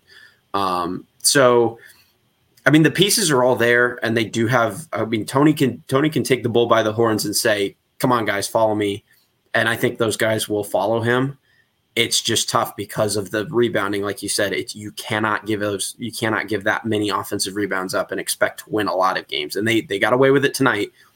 But man, off of offensive rebounds, you get two things: you get putback layups, and you get wide open threes. That's what you get off of offensive rebounds. It's just what happens. So, and they were playing. To me, they've been playing better defense. Yes. They've really been working. And I mean, I've always accused them of being lazy on defense. And when I'm down in the basement screaming at them, it's because of their defensive effort. I mean, you can't fault a team for not being on with their shots. But there's no excuse for not playing hard, good, tough defense. They did that, but then all for naught, and Ohio State gets another offensive rebound. It was I was dying for them because they worked so hard on defense tonight. I think there's hope. I think that there is. They've really got to get the most they can get out of these next three, because beyond that, and then get into the tournament, and if they can, I mean, they have to look at it as opportunity. They have to see that Michigan State, Illinois, one of those games, if they can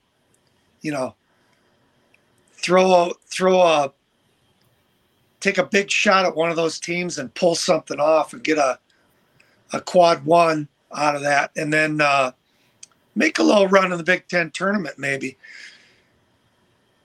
It's such a shame if they don't get into the tournament, because this team, like you said, they have the pieces. They just got to put it together.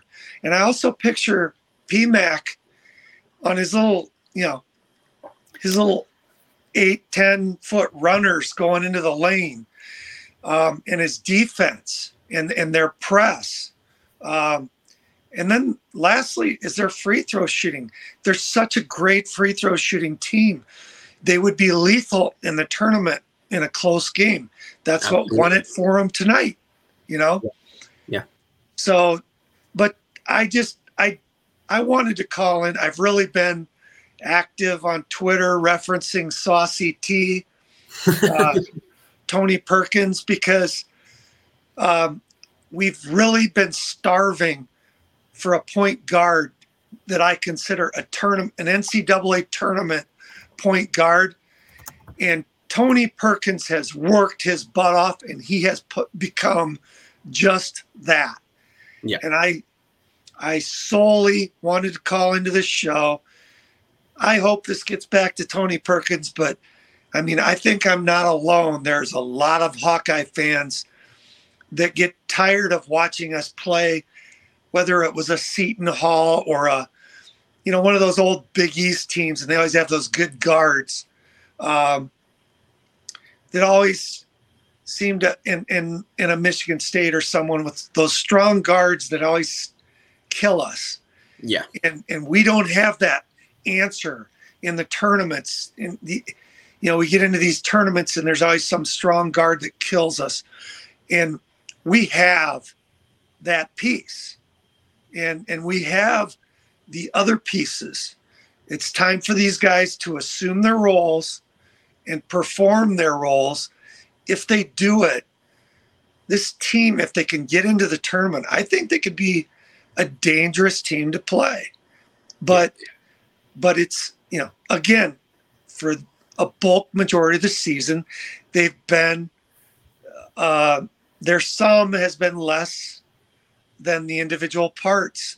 And for whatever reason, the synergism hasn't kicked in yet. And I'm hoping, I think you referenced it, PMAC, watching the ball go through the hole in crunch time, hitting those free throws. Tony's well on his way. Dix is really coming into his own. And and Owen has got it. He just got to stay out of foul trouble.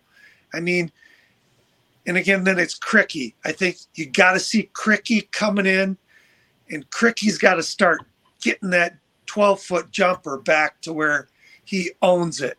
A word on Cricky too, by the way. Cricky had 7 straight double-digit performances, and actually 8 out of 9 to open up Big Ten play. He's now 4 games in a row of single digits, including 2 points against Indiana, 7 against Michigan, and 8 and 9 against Ohio State and Purdue.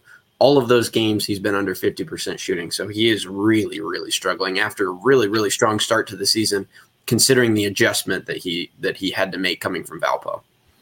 Yeah, and it just seems like, that's his game, is that 8, 10, 12-footer. He's not as effective weight down low banging with the big boys. Owen can do it. I mean, he doesn't get rejected.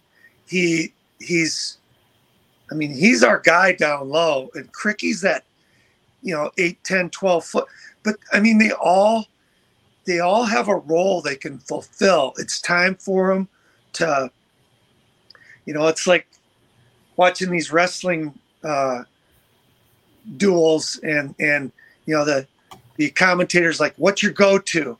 Okay, what's your go-to move? It's time to take your go-to move. Okay, Cricky, your go-to move is your 8, 10, 12 footer.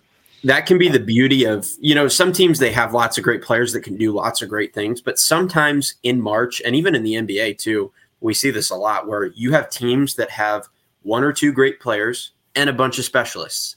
And, Kyle Korver comes in the game and he knows my job is to run off screens, catch and shoot, and that's it. That's what the Kyle Korvers and the JJ Redicks did. The Dennis Rodmans way back in the 90s for the Bulls. He came in the game for energy, defense, and rebounding, and that was it.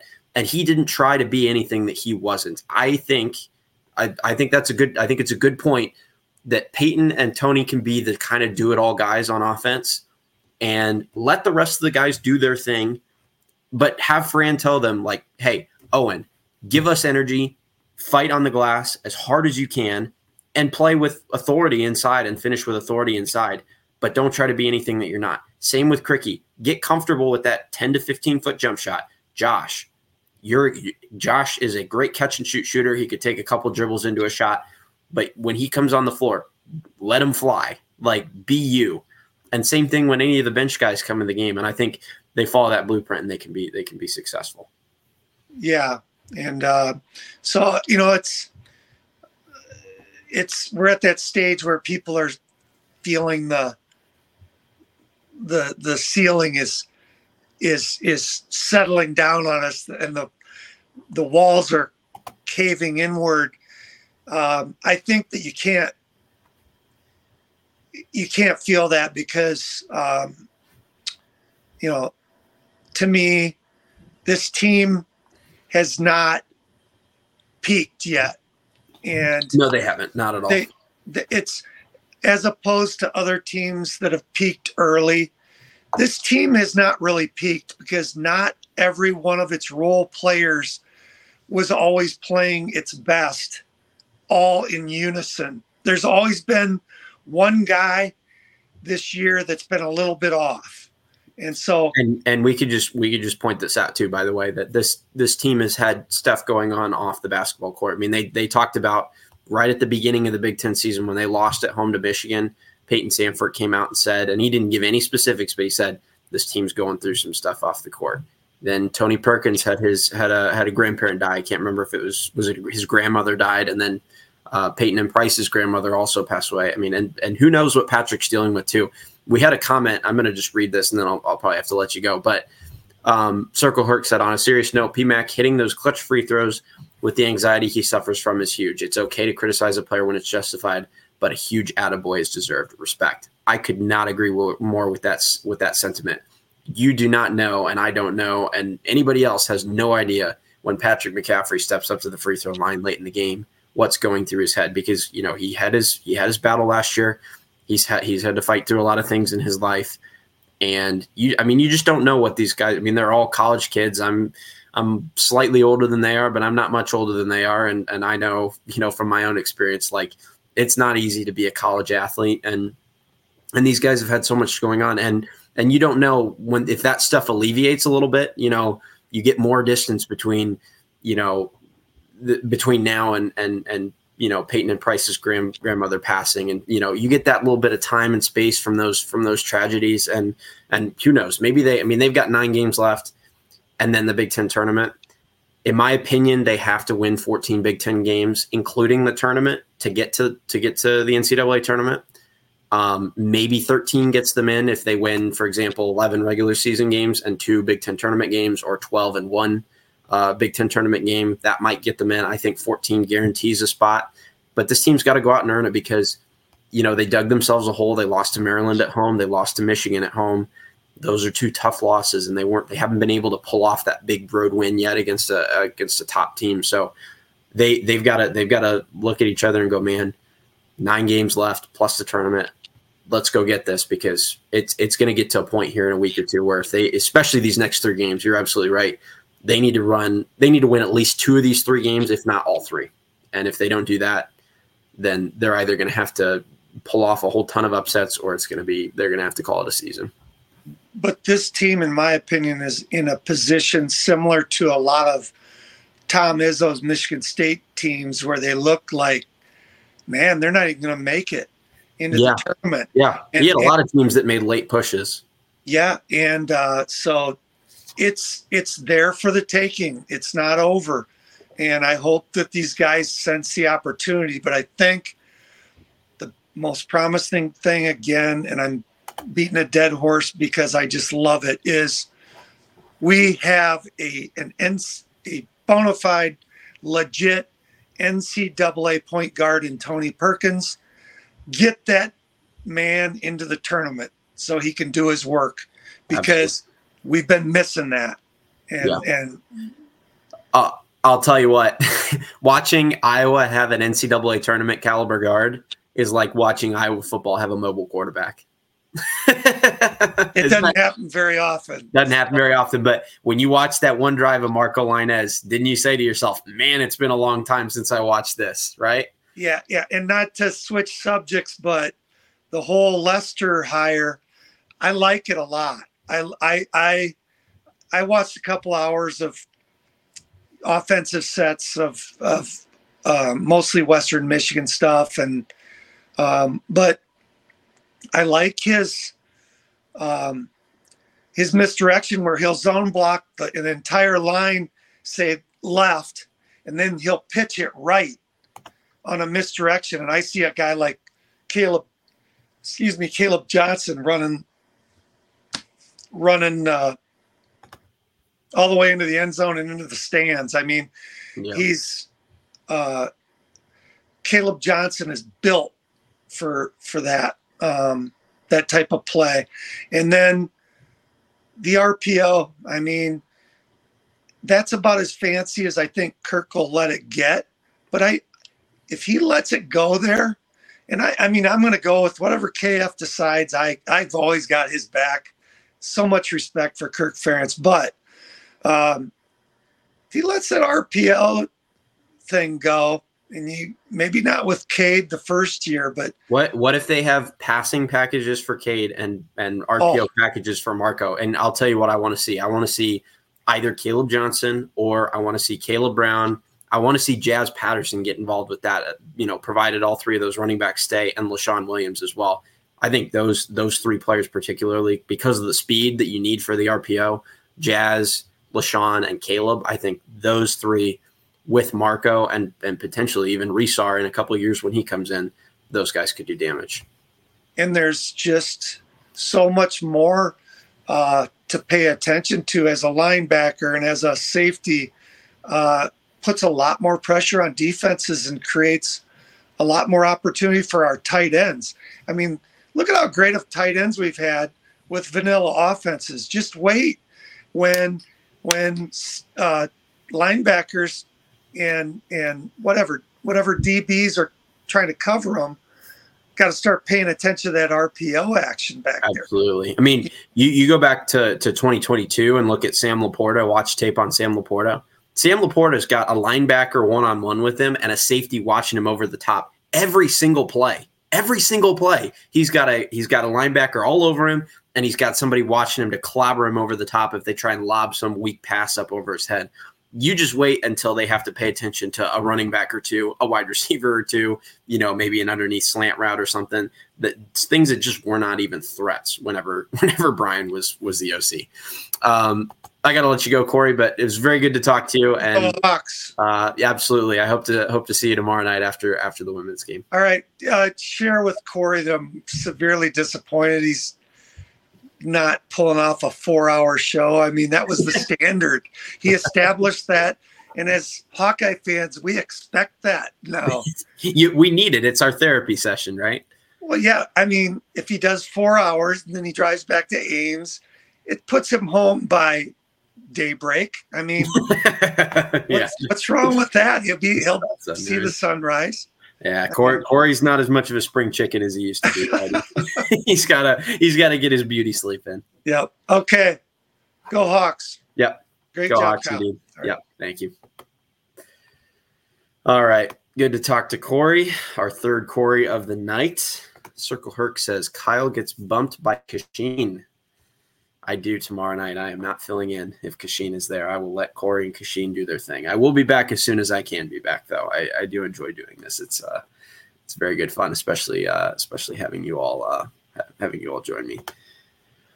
Is Cory eating ice cream in a fetal position again? No, he isn't. That was how he was feeling whenever the Lester hire occurred, but Coach Patterson did talk him off the ledge on that one. So he is not. He's I'm sure he's arriving back in Ames here in the next hour or so, or 45 minutes. So, but no, he's not tonight, not eating ice cream in fetal position tonight. Jeffrey says this team, barring injury, is going to go on a run in February. I don't disagree. I think this team puts it together and they can absolutely make a run. There's no doubt about it. This team has the pieces, and this Big Ten is not that good. It's just not. It's not that good of a conference. I mean, even looking down the stretch here, I mean, they've got 2 games at Illinois, 1 game is at home. Any Big Ten home game, you've got a shot to win. And they've got games against Minnesota at home. They've got Penn State on the road. Penn State's not very good. Maryland on the road, again, chance to avenge that loss. Wisconsin at home. Wisconsin just lost to Nebraska on the road. Anything's possible there still. On the road at Michigan State. Again, Michigan State has looked up and down at times this season. Then they play on the road in Champaign. They host Penn State. They go to a pretty solid Northwestern team, and then they host Illinois to finish up. But out of those games, they've got at least 6 or 5 games that they are very much in to win. And if they could pull off 5 or 6 wins down the stretch here, I think they will find themselves in a good spot to make the NCAA tournament. All right, we will be taking another call here shortly. Just want to remind everybody again to go ahead and follow us on Twitter and Instagram, and also on Facebook, From the Hawkeye on Twitter and Instagram, and From the Hawkeye of the Storm on Facebook. If you are interested in finding me, I am Kyle Spence Golf on Instagram, YouTube, and TikTok, but mostly Instagram and YouTube these days. Kyle Spence Golf, all one word on Instagram, and 3 words on YouTube. Also, if you do want to support the show, a great way to do that is to go ahead and sign up for a free Aura trial using the link www.aura.com/Hawkeyes. When you go and fill that free trial out, it does take a couple of minutes, but when you get to the end of it, do go ahead and let them know that you're from YouTube and from the Hawkeye of the Storm. Let them know that we sent you, so that they will continue to support the channel through that deal. Also, check out the merch. I am wearing the merch right now. Very, very comfortable hoodies, lots of different options. I know there's mugs and cups on there as well, a bunch of different stuff. So go ahead and check that out. Smash the like button and subscribe if you haven't already. Cory did just pass 7,000 subscribers here recently. So continuing to grow the channel as much as we can, especially leading up to next football season with the new OC and everything. I am sure that will be very exciting. All right, let's get to Tom here. We are live for almost 2 hours. Hope you haven't been waiting too long, Tom. No, you're fine, Kyle. How are you doing tonight? What did you think of the game?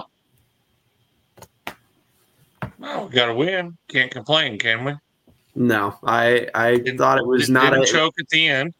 They didn't. They finished the game much better than they finished the Michigan and the Maryland games. I was at the Maryland game as well as the Ohio State game tonight, and I can tell you the execution and the coaching down the stretch of that Maryland loss was not pretty. So now listening to you here, the last caller, we're going to make the Sweet 16. He was optimistic, wasn't he? I like it. Would you put that on this team? I mean, really? and being realistic. I mean, I'm not hacking. I mean, you know, I have they're not always very said good. I have always said the last couple of weeks because I've heard a few people say what Cory said about this team potentially being able to make a run in March. I think the point about Tony Perkins is valid. He is an NCAA tournament guard. The position that they're in, though, they need to make the tournament first before we talk about anything, because this is not a team that is – I think you know, if you were to play the rest of the season out 100 times, they might make the tournament 35, 40 times. So they've got to make the tournament first. Well, the tough thing is those games you talk about are 50-50 games. Yeah, exactly. Right? So you could lose all of them. You could win all of them. So then if you don't beat Wisconsin, you don't beat Illinois, you're 50-50 games. If that's what you end up, you're not going to make it. You see what I mean? Yeah, absolutely. Yeah, and this has been their problem is they've dropped 2 of those home games that they were not supposed to drop, and they did not pick up the Purdue game. And even the Wisconsin game was winnable. Yeah, even the Wisconsin game was winnable. Yeah, if they shot the ball a little bit better in that game, they've got half a chance on the road. No, I mean, this, to me, the team is better than I thought it would be at the beginning of the season. Yeah. I thought it'd be a lot uglier than what it is. Yeah, I wasn't super optimistic about this team either. Now, granted, we didn't know. No. I didn't really know if Ben Krikke would transfer to the Big Ten and play well. So I guess that was kind of an unknown. But, I was certainly not having one of the Murray twins or a Luka Garza or any of those guys. It didn't look like there was a top dog. They're stepping up. I mean, they're playing better. And maybe February will be good, you know. Yeah. We can only find out. One thing that I pointed out to Cory tonight that I thought was interesting. If you watch that Indiana game right from jump, Indiana came out and they hit Iowa in the mouth right away at home. There was energy in that building. That building seemed like it was ready to blow the roof off. And they came out with more energy than Iowa and more authority than Iowa. And Iowa played a really good game from about 2/3 of the way through that first half all the way until the end, where they didn't execute very well. But there's a good 20 minutes in the middle of that game that Iowa won by maybe 15 points. And because of that hot start, Indiana was able to hold on to a win. But I haven't seen this Iowa team come out and hit anybody in the mouth and go on a big run like that. That's what I'm waiting for right now. That's kind of the problems in their losses. They haven't played a whole game. Yeah. I mean, we look back at some games, they played a good second and third quarter, but they didn't play good first and fourth quarter. Do you understand? I mean, they got to put together a full game. Yeah, absolutely. Yeah, those especially those 2 bad losses. I mean, they got destroyed down the stretch of that Maryland game. They gave up 55 in the second half against Michigan. I mean, you just can't do that. I mean, they lost that second half by 8 or 10 points, basically on the fact that Michigan just got whatever they wanted. So you're gonna have to take Cory's spot now. You think so? Game he was, in the Maryland game in the post-game show, he's a little bit disappointed with Fran. That Fran kind of lost that game in the end. I mean, I don't totally disagree. I think that at the end of the day, I think there's a lot that goes on the players in terms of execution. But there were, I mean, some of the play calls in that game were a little bit, I don't know. They were interesting. They weren't like Fran. When you start struggling and can't get 5,000 people, in Carver Hawkeye Arena, the last time that happened, Coach went. That's true. Tonight, I know they announced the attendance around 10, but I'm sure there wasn't that many there. It felt like the first half. I would say it was very quiet in the first half. It was not. And I will say it's terrible to have a ball game on a Friday night. Do you understand? I mean, you take out the whole high school basketball world of going to that ball game. Yeah. That's huge in the state of Iowa. It's tough because they've got. You're right. It absolutely is big. High school basketball is important, but. I mean, you've got high school basketball to worry about. You've got the women to worry about as well. Because I'll be honest, like if you had to choose right now between going to a men's game for $15 and sitting on your couch and watching the women on the same night, a lot of people right now are picking the women. Like they just are. And that's a sad thing. And the other thing I'll say about that too is I think that's an interesting point about the coach, because a lot of, like we've talked about with the offensive coordinator, with Brian Ferentz and Tim Lester coming in now, one of the things that gives Kirk Ferentz such immunity to go through, his son being OC for 6 years and completely falling on his face the last 3 years before replacing him with Tim Lester. The thing that got him through that period is Iowa football was sold out every single week of every single year.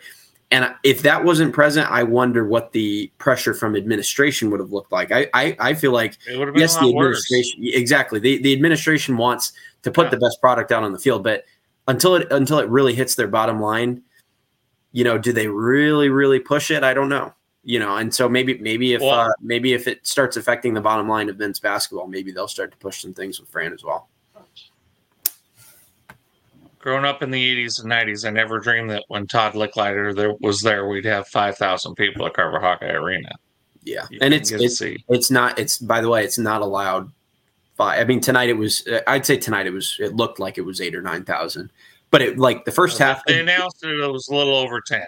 Yeah, it was. I don't think it was over 10. That's what they announced that. It was. But again, the first half was like. I mean, I played collegiate golf and I played golf tournaments all my life. It sounded like a golf tournament in the first half. It sounded like a golf tournament. Now, I will give the fans credit that showed up. They made it good in the second half. They were loud in the second half, but I wouldn't say the fans contributed until then. Well, my prediction is where Jack goes is where Fran's going to go. That's my prediction. Yeah, and where I haven't checked in on Jack's recruitment. Is he? No, I haven't either. Does he have a team?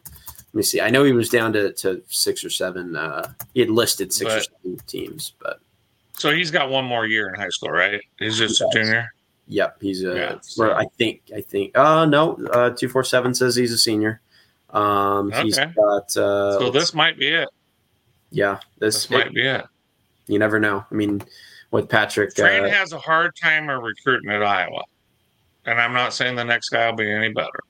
You know, but he's had a tough time getting what he needs.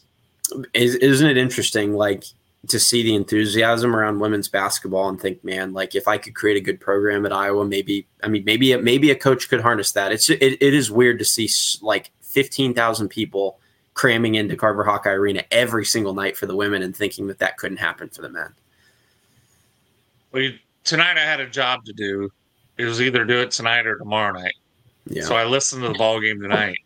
There you go. Tomorrow night. Well, you made the choice. You made the choice that a lot of fans did. You picked the women over the men, right? And so I actually watched Northwestern play this week. I don't mind watching Northwestern play. I mean, it's a good product. Yeah. But I think they're a fun basketball team to watch. They've got some good guards. They've got some good defense. I mean, their arena's not super big, but they fill it every time, and it's a great environment. Those small gyms can be really good when they fill them. Now, I did watch last week. I wanted to watch that on the girls' side, Wisconsin, that Williams for Wisconsin.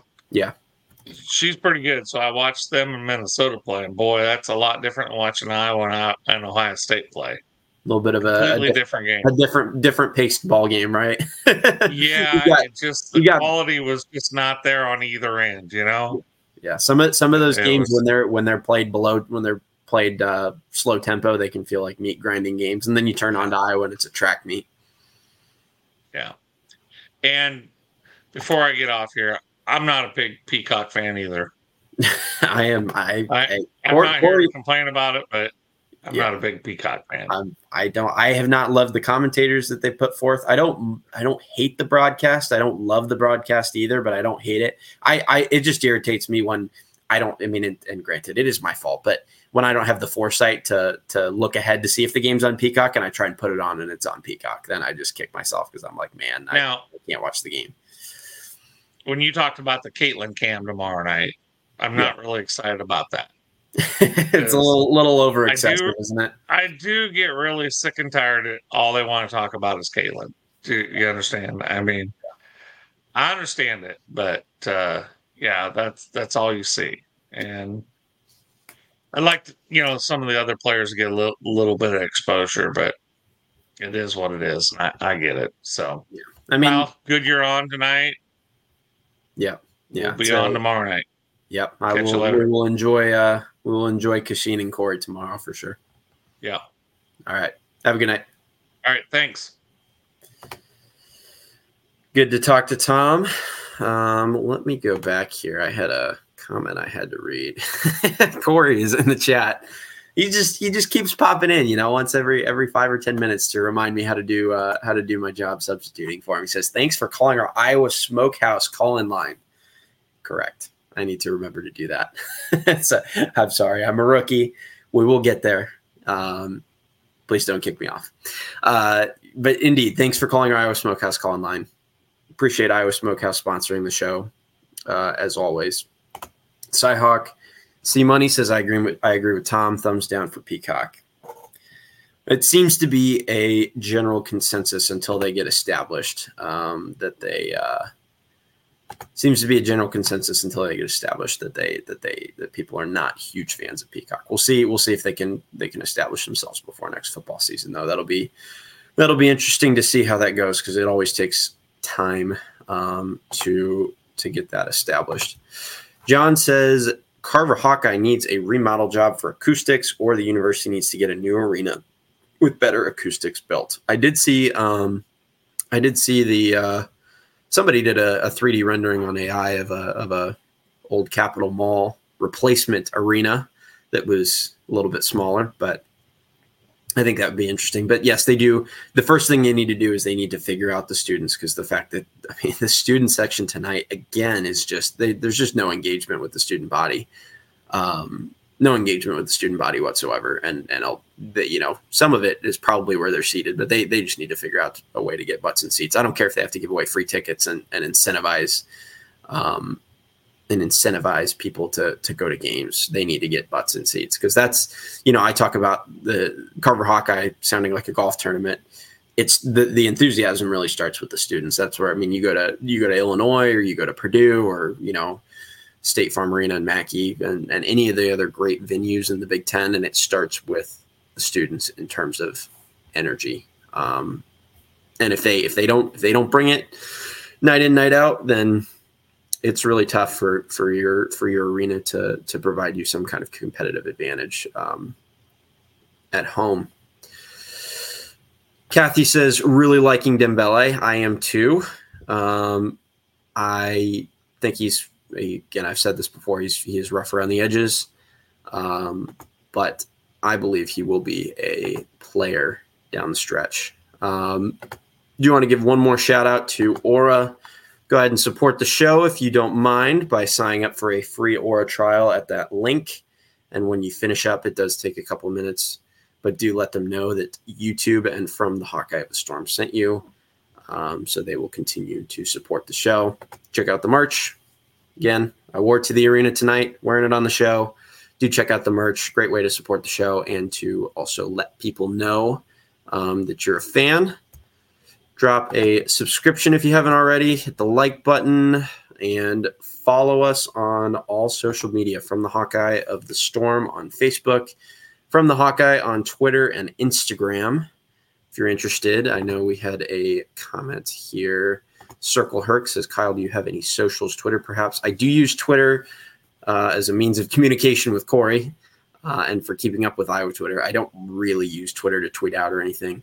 If you do want to find me, YouTube, Kyle Spence Golf, and Instagram, Kyle Spence Golf as well. Those are the two best places to find me. There's a lot of golf stuff on there. So if that's not your thing, no problem. But that's where I'm at these days. Let's go ahead here and see if we have anything else that we need to catch up on before we wrap up here. Cory says, doing a great job. Thank you, Cory. Please don't take me off the air too soon. Ryan says, texting and driving is illegal. Cory is not texting and driving. He does have a good friend with him, so I'm sure that he is driving and Cory is sitting in the passenger seat calling balls and strikes on my performance tonight. South Bend Hawkeye says, Kyle, are you a Kirk Ferentz supporter? I am a Kirk Ferentz supporter. I'm not a Kirk Ferentz ride or die to the point where I would, whatever Kirk does, I'm gonna bow down to him. But I absolutely love Kirk Ferentz. Kirk Ferentz is all I know as a Iowa football coach. I have never had another Iowa football coach in my life. I'm 23 years old, so I have never had another coach in my career of loving Iowa football. And most importantly, I want Kirk Ferentz to go out the way he wants to go out. If he wants to go out this offseason, let him do it. If he wants to go out in 5-10 years, I would love for them to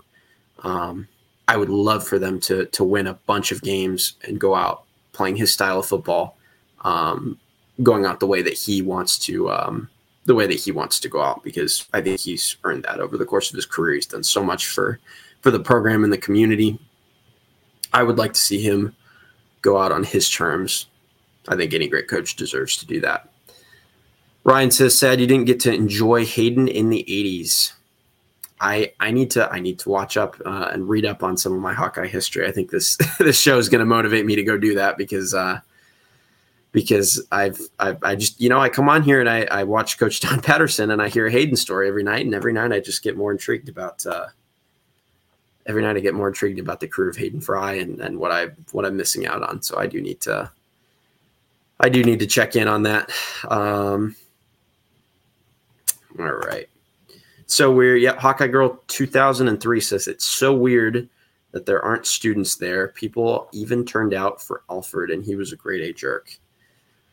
I don't know enough about Alford. I was not really watching out Iowa basketball back then. It kind of gives away my age, but it is weird that students aren't there. I mean, they've got to have top 3 worst student section in the Big Ten. It's atrocious, and I don't know necessarily where the blame goes, because they've had. I mean, this year they're not wonderful, but they've had good teams over the last few years. They've had 2 National Player of the Years in Luka Garza back to back, and Keegan Murray contending for that award as well. It's just unbelievable to me that they can't get more students in the seats, because you see the enthusiasm for Iowa football, you see the enthusiasm for women's basketball, and it's just non-existent with the men. I don't get it, but that's up for Iowa athletics to figure out, and for Fran McCaffrey to continue to promote. Cyhoxy Money says, what Kirk Ferentz has done is not easy, though, sustaining a perennial winner. Completely agree. We look at so many programs around the conference. Even Nebraska has so much heritage and so much winning history, and they can't even make a bowl game for almost the last decade. So it's not easy to win football games, and he's committed to a style of play that he believes in, and I've enjoyed watching. I love great defense and great special teams just as much as any other Iowa fan. So he's been able to play his game and make a lot of teams play his style of football rather than the other way around. I think that's really great. Bill says, yeah, a lot of loyal assistants. Yep. That's a part of it. And a lot of people have said that he has assistants that haven't left, but credit Kirk Ferentz's character and the culture of the program for that as well. That's, people are not leaving because they love to be with Kirk Ferentz and they love to be in the Iowa program. That's kind of the bottom line. So, all right. If anyone else wants to call in, I will drop the link right here in the chat. So that link is in the chat. It also should be in the description. We're going to give it about another 2 minutes, see if we have any other callers for the night. And if not, you will be able to catch Cory and Kasheen Alexander tomorrow.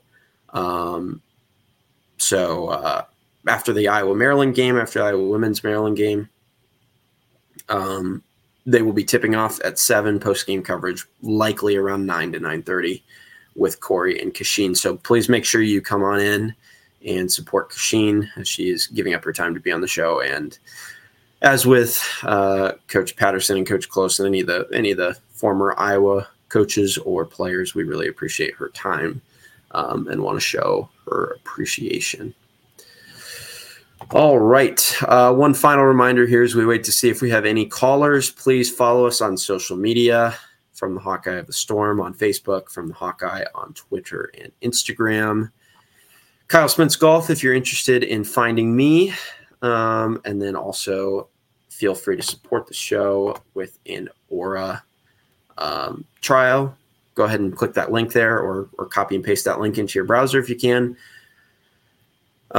Sign up for the free trial and let them know that YouTube and From the Hawkeye of the Storm sent you. John says, again, I would, but my niece is sleeping. I'm apparently loud. No problem, John. Good to have you in the chat at least. But hopefully we'll be able to call in tomorrow night when Cory and Kashin are live. All right. Support the merch. Hit that like button, and especially tomorrow, as with anytime we have a coach on, go ahead and share the show on social media. All right, everybody. We don't have anybody else in the call-in line, so I think we're about ready to wrap it up. Iowa defeating Ohio State tonight at the buzzer, right down to the last minute of this game at home at Carver Hawkeye Arena, 79-77.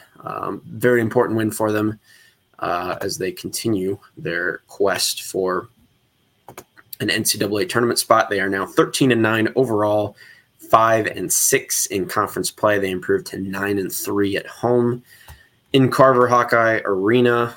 So all very positive to escape with a win tonight. In terms of the actual game itself, Tony Perkins registering 20 points on 50% shooting, 6 of 12, 7 rebounds, 4 assists. Peyton Sanford and Josh Dix each chipping in with 15 points. Peyton 6 of 11 from the floor, 2 of 6 from 3. Josh Dix 7 of 10 from the floor. Owen Freeman adding 7 points. Ben Krikke adding 8. Hawkeyes did get destroyed on offensive rebounding, but besides that, shot the ball well, didn't shoot too many threes. Lots to build on, guys. As always, appreciate Cory giving me the opportunity to hop on with you all. Always a good time. Please make sure to catch them, Cory and Kashin, at 9:30 approximately tomorrow night after Iowa versus Maryland women's basketball. All right, everybody, that's going to be it from the Hawkeye of the Storm. Thanks for joining calling into the Iowa Smokehouse call online. We will see you next time.